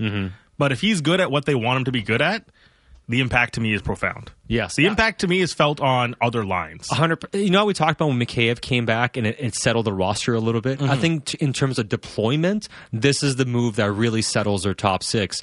And if we're looking at how can this team get better on the PK, well, the forward they signed first and foremost to help the PK was Teddy Blueger. The Canucks PK again tonight was good. I mean, they killed both the penalties they had against the Ottawa Senators, and now they're moving closer to 80% on the season. They're kind of, 18th, 17th in the league in their PK, which is, hey, far better than where it was last year. But can they actually push that PK to be like a top 12, top 10 unit? With Teddy Blueger, it gives you a chance to get there. And this is, so even if the Canucks, let's say, and this is ridiculous to say, the Canucks lead the league in goals, Bick. In the entire National Hockey League. And we're sitting here and talking about, they can probably generate a bit more offense and chances. It's like, at some point, we've got to shut up and just look at the goals, right? But I think we look at it and say, maybe that's the part where they're having a lot of things go their way. But the power play is really good. And even though they're shooting a high percentage, their power play has always been talented and good. And that's always going to be top 5, I think, as long as they stay focused. Their goaltending is great. And they're playing good defense. And even by Clear Sight Analytics, the top 5 in the league in allowing high danger chances. They're really good in protecting the front of the net and not giving up really big high danger scoring chances. So those are the things you're good at. You have start level players who can finish, and if your PK is legitimately good, well, now you're essentially excellent in 3 out of 4 critical areas. That gives you a really good chance to be a hard team to beat for the entire season. Even if a regression hits, so to speak, that's your foundation of still being able to win 2-1, 3-2 hockey games. And just kind of re-illustrate the Blueger point, one thing that's really evident right now, JT Miller, at his peak in Vancouver, was doing 71% offensive zone starts. Yeah. This year, again, it slowly dipped every year. It started at 71, lotto line, went to 60, went to 55, went to 51. It's at 49% right now. He leads the team in defensive zone faceoffs. Oh, yeah. And it's like a huge gap between first and second. Yeah. In defensive zone starts, he's amongst the leaders in the team. And that's a huge burden on him. And I think once some of that gets lifted with Teddy Blueger, I think it's going to help allow them to sustain their winning, to get better with their overall team game.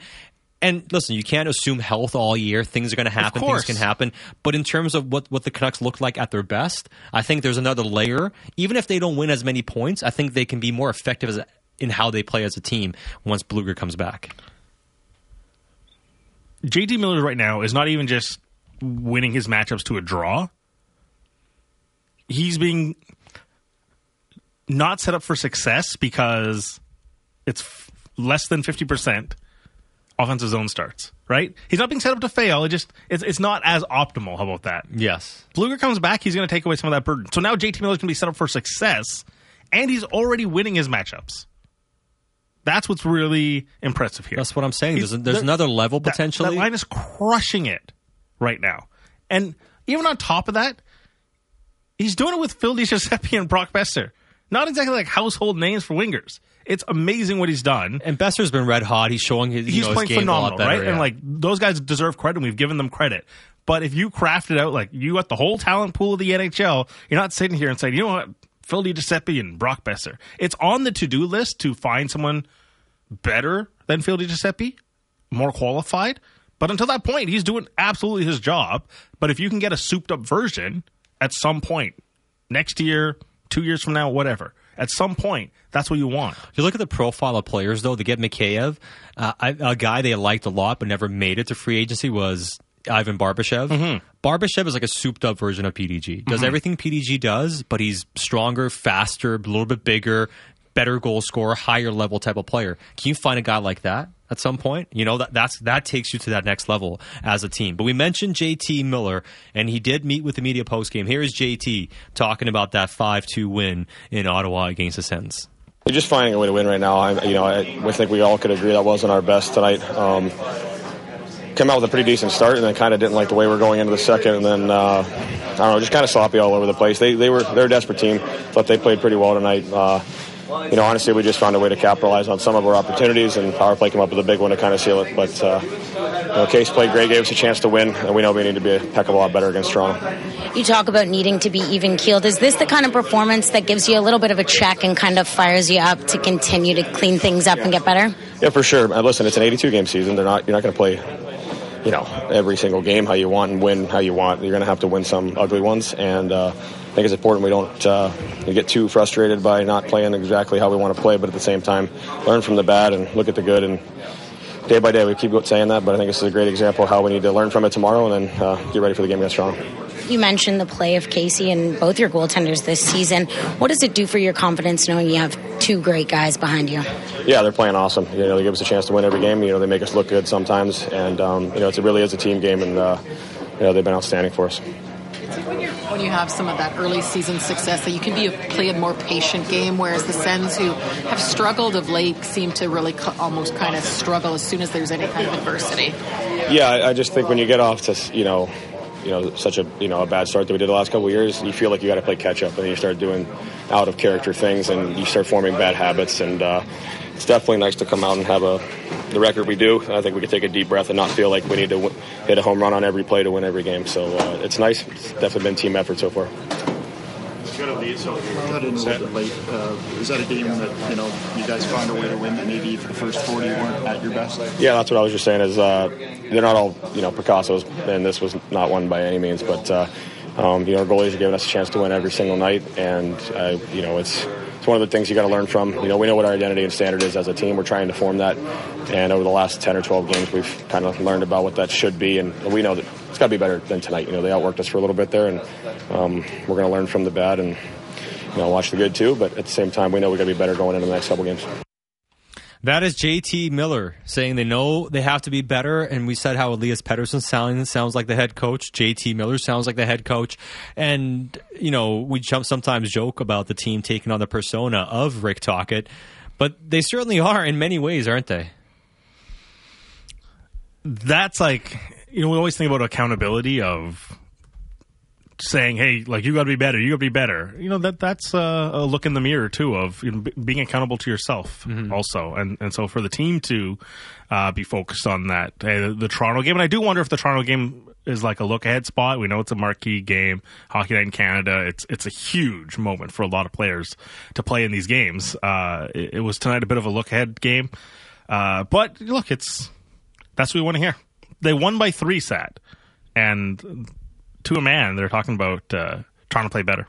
Yeah, and I think they can, and they should be able to. And when that's something that you can do, then why not reach for it? And they are becoming a more business-like team in terms of how they're playing and how they look. I mean, they're becoming that team that if they get a lead on you in the third period, like, you're going to have a hard time getting back into it.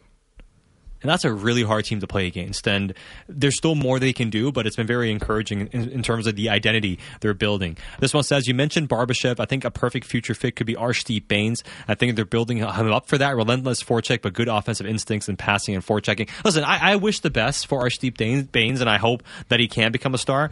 Let's just get him to the NHL first. Let him have some success first, and we'll see ultimately how that lands and how that goes. I'm not earmarking a second-line role for him. No. It's not that he can't make it. But yeah, it's just that, like, your jump from the AHL is not going to be straight to the second line. No, it's going to take some time, and we'll see how that goes. But a great start for him in the AHL. But the Canucks even hotter, 10-2-1 on the campaign. And to make sense of it all, we have the man who was at the scene in Ottawa to watch the Vancouver Canucks defeat the Ottawa Senators 5-2, and he is the man we call the triple threat. You watch him on TV, you read him on digital, and you hear him on radio. He is Ian McIntyre.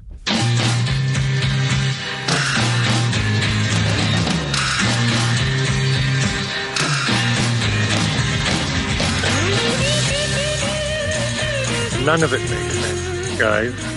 But then all of it makes sense, even if I'm not making sense.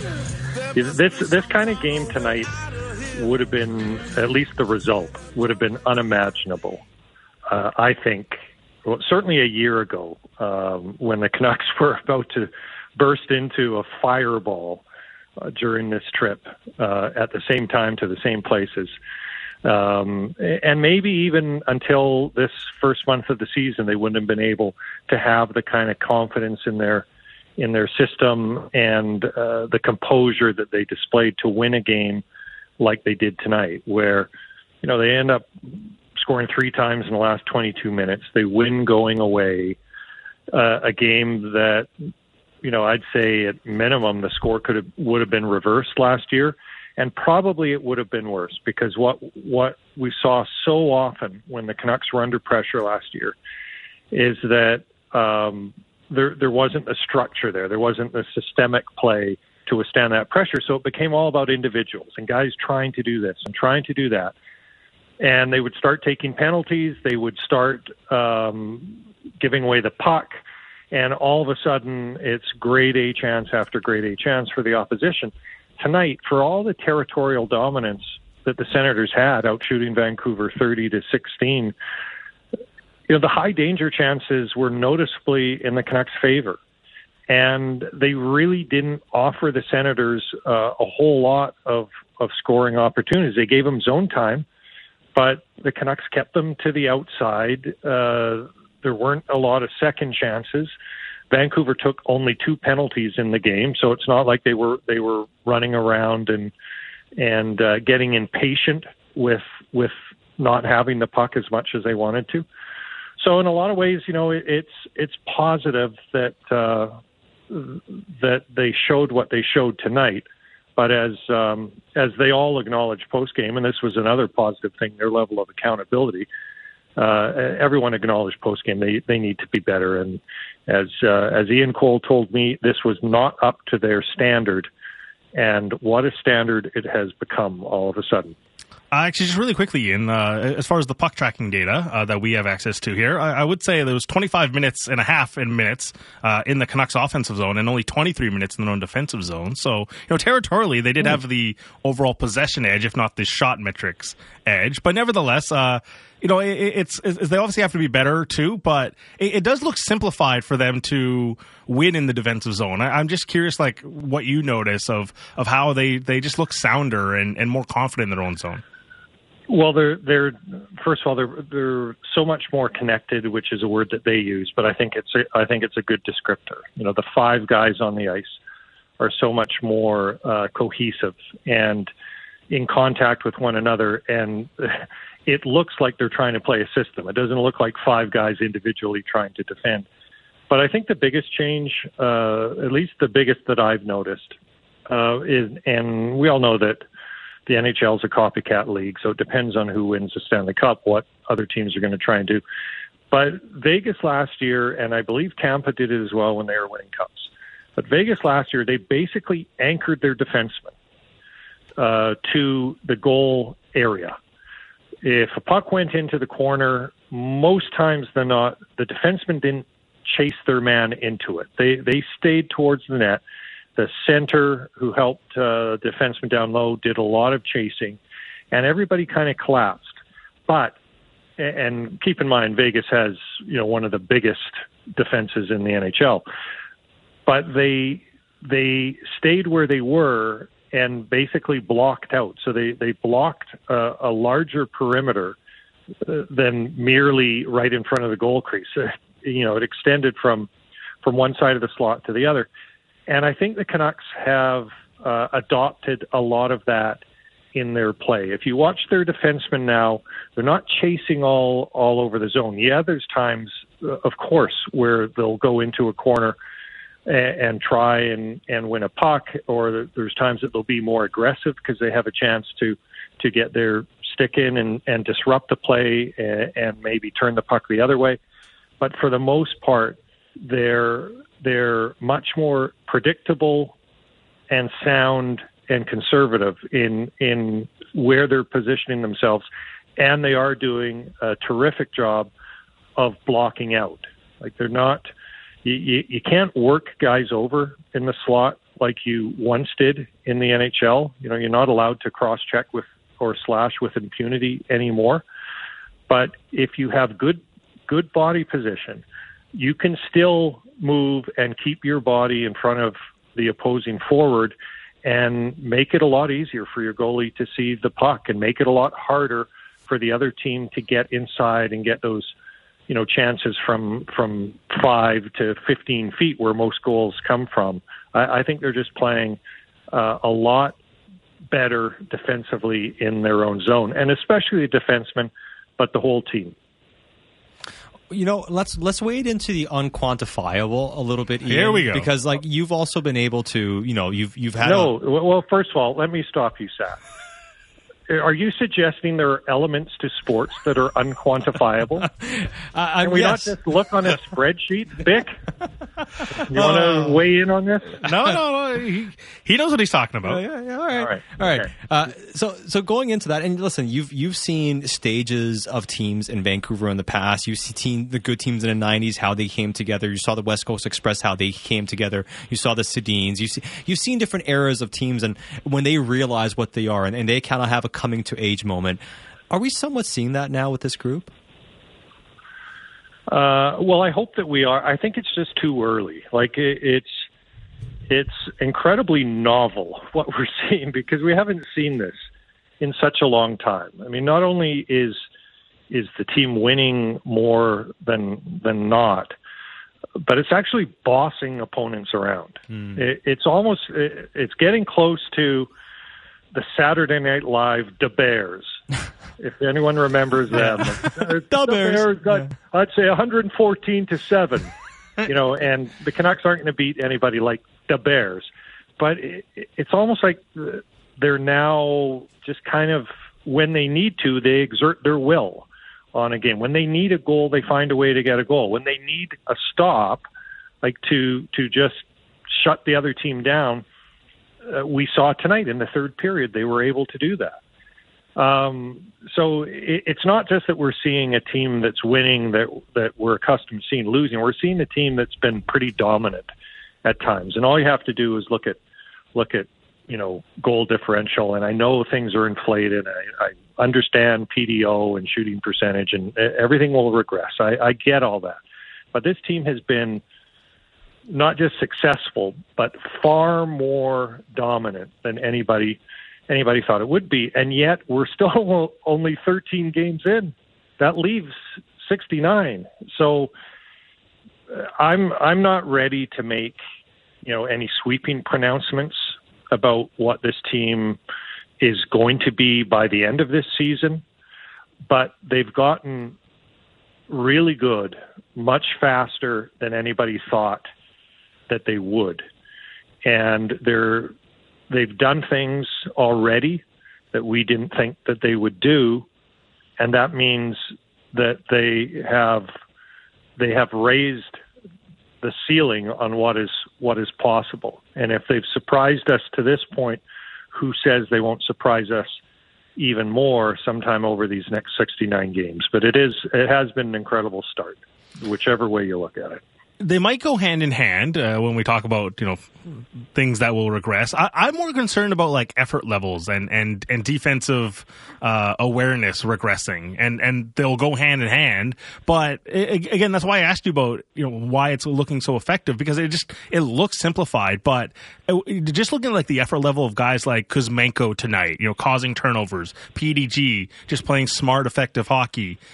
That's the sort of stuff I look at, and if that continues, I worry less about what the long-term regression stuff looks like. Yeah. Well, first of all, effort, for any team, it's going to waver at times. Mm-hmm. Like nobody is totally plugged in and at maximum RPMs for 82 games. It's just impossible. But I think what has been so impressive about the Canucks, and tonight we've talked, and I'm sure you guys have spent the last 2 hours talking about winning a game where you're not when they weren't at their best. But to me, what's so impressive about it is they have universal buy-in as to how the team needs to play. Like essentially, their top players, other than Quinn Hughes, because nobody plays like Quinn Hughes. Nobody on earth plays like Quinn. Well, Cale Makar. There's two guys on earth who can play that way. But for the most part, the top players are playing with the same values and the same effort that the bottom of the lineup players are. The guys who are just trying everything they can to stay in the lineup. The players at the top of the lineup are playing the same way and with the same effort. And when you have that kind of buy-in, it creates an awful lot of peer pressure and culture, which we're all sick of talking about because we've been talking about it literally for years, and certainly since the Sedins retired. They're quickly building that culture and these expectations, and as Ian Cole said, a standard that didn't even exist a month ago, but now it's pretty entrenched what they expect of themselves. And so I think, Bick, when you have all of that, you're going to have games where you don't execute as well as you'd like, or you're tired, or you don't skate as well. And certainly tonight, and especially in the first half of the game, the Canucks weren't skating. But when you have that kind of culture, it sort of guarantees a baseline of effort, and those expectations from the top of your lineup pull everybody up. They're going to have cold periods this season, and again, I'm not making any predictions about whether they're going to end up being a 100-point team or a playoff team or whatever, although I think we'd all be disappointed at this stage if they're not a playoff team, given how they've started. But I will say I think the floor has been so elevated for this organization in this last month that when they go off the boil and when they do struggle, we're not going to see anything remotely like what we saw the last few seasons. I think they've already kind of found a way to get past that, and we're not going to see that again with this group. Yeah, I mean, that's the maturity that you're seeing. And you're right. I mean, there's always the ups and downs of a long season, and we'll see how they handle and go through those. But I'd also wanted to spend time on a couple of guys. We've spoken so much about Pettersson and Quinn Hughes, and JT yet again tonight. What a snipe for his goal. 83-mile-an-hour wrist shot, bar down. I mean, there's so many guys we can throw accolades towards, but I'm just continually impressed with what we see from Ilya Mikheyev. And I know we had conversations last year. It used to blow my mind last year when people referred to Mikheyev as a luxury signing because this team has wingers. And I'm like, how's a guy who can do everything and is involved in every area of the game effectively at luxury piece? He's literally a guy who helps you win hockey games. And yeah, he's on a run as well. But I look at that guy now and say, how can anybody doubt why you would sign a player like Ilya Mikheyev? You need more guys like him, not less. Well, and we're seeing, how well he plays when he's healthy. Because remember, he was not healthy for a single game last year. He played whatever he played. It was while his ACL was torn.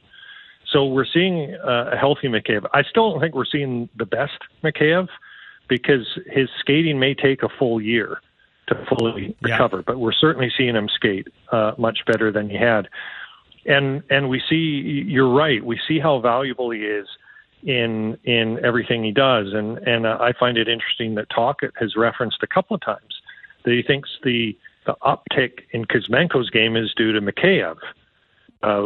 Because Mikheyev sets an example every shift on how hard you have to work and how you need to play in this league. And Kuzmenko's still trying to learn that. But then you think about, last year, the team is so much better this year.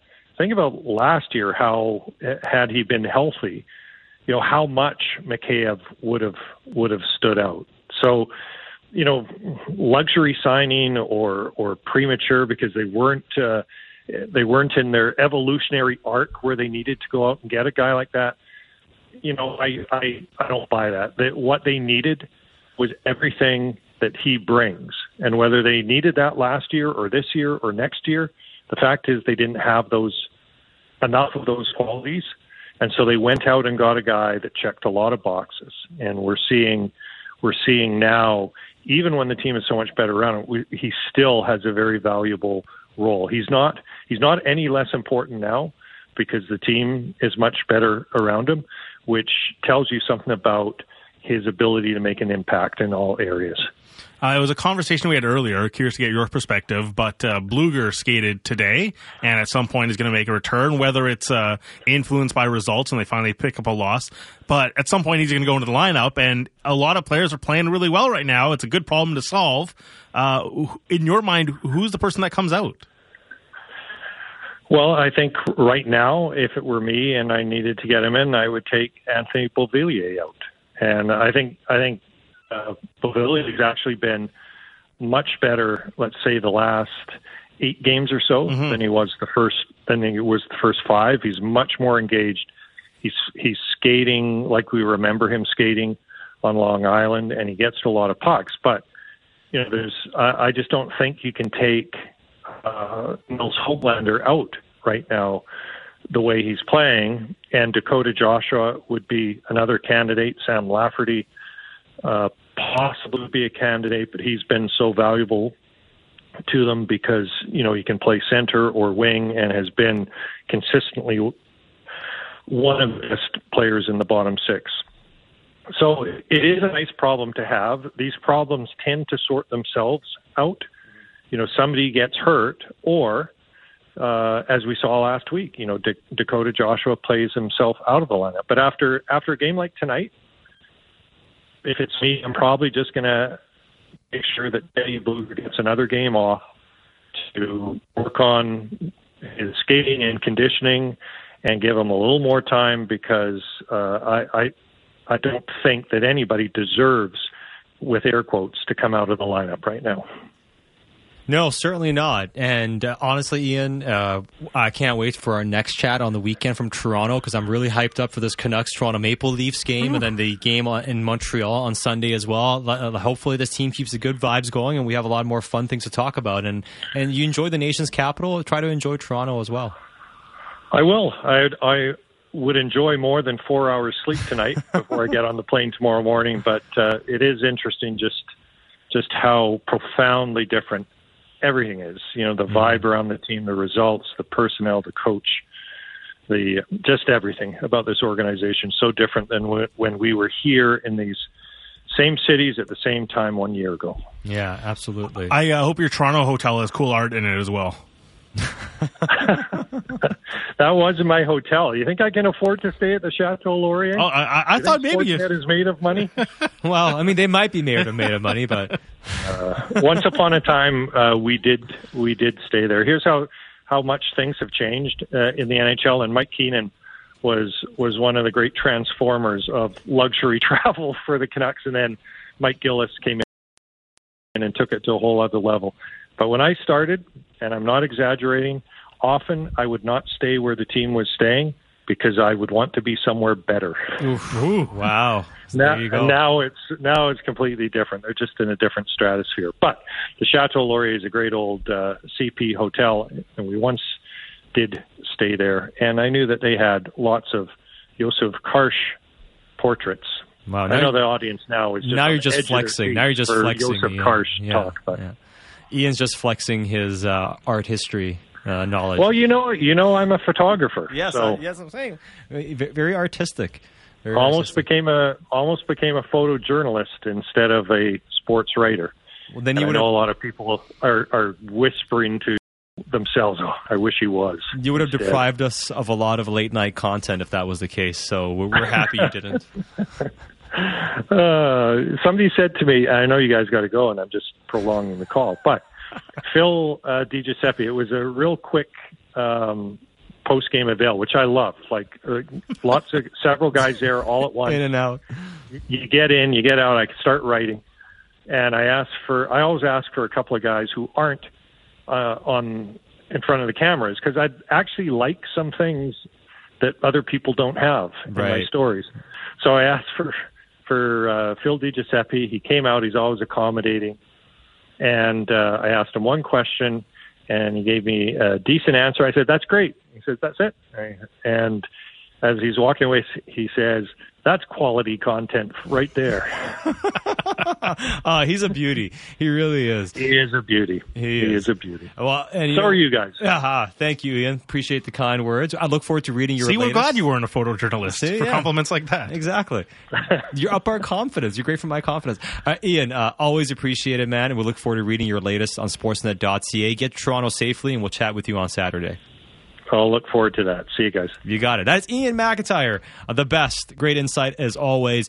Okay, people are texting this in a lot, and maybe they're flexing. So if you're listening to this on the podcast at the very end of the show, you might be like, okay, well, the result wasn't what it looked like after the first period. But people are texting us in and saying, can you guys please give a quick shout out? The Sharks are being up 1-0 on the Oilers. It's through 20 minutes. Scott's texted it in. A number of other people have texted. I didn't even notice in the inbox. A lot. People were texting. Like, wow, 1-0 San Jose. Like a lot of text. So, you know. If you're listening live right now, the 5-alarm fire continues to raise. Hey, it's also ringing in Abbotsford, too. Yeah. 4-1 Abbotsford Canucks over Jack Campbell and the Bakersfield Condors. Yeah. And I've been tagged in some of these. Brayson tagged me in Cam Robinson's tweet. Oof, rough one for Jack Campbell here tonight in Abbey. Not going great. Oh, well, it's somebody else's problem to solve. We're on the Condors post-game show. You know, at least he's making $5 million per year, all right? All right, great. No escrow in the AHL, too. Exactly. Hey, making more money. Yeah. Could be worse things in life than being an NHL goalie making $5 million luxury what is it? Escrow free in the AHL. All right. Thanks everybody listening and participating. Appreciate every single one of you. Thanks so much as always. Can't wait to get back at it again on Saturday for the post-game show. But back again tomorrow for Canucks Central. The mailbag and Yannick Hansen as always. Myself and Dan Riccio and Bick, the People Show. Fridays, Brett Festerling Fridays. We call it BFF. We'll chat about the win tonight and preview Toronto tomorrow. And Bick 6. And also Lou Gazdich as well. And some selections too? Yeah, Bick 6 as well tomorrow. I look forward to Which that. Which had a 4-2 week, finally. Winning week. First there we go. week in a while. You're coming into form. I like it. All right. And special thanks to Fast Eddie Gregory. And if you're listening live, coming up next, SN Tonight with Josh Elliott Wolf and Fast Eddie Gregory on the home of your Canucks, Sportsnet 650.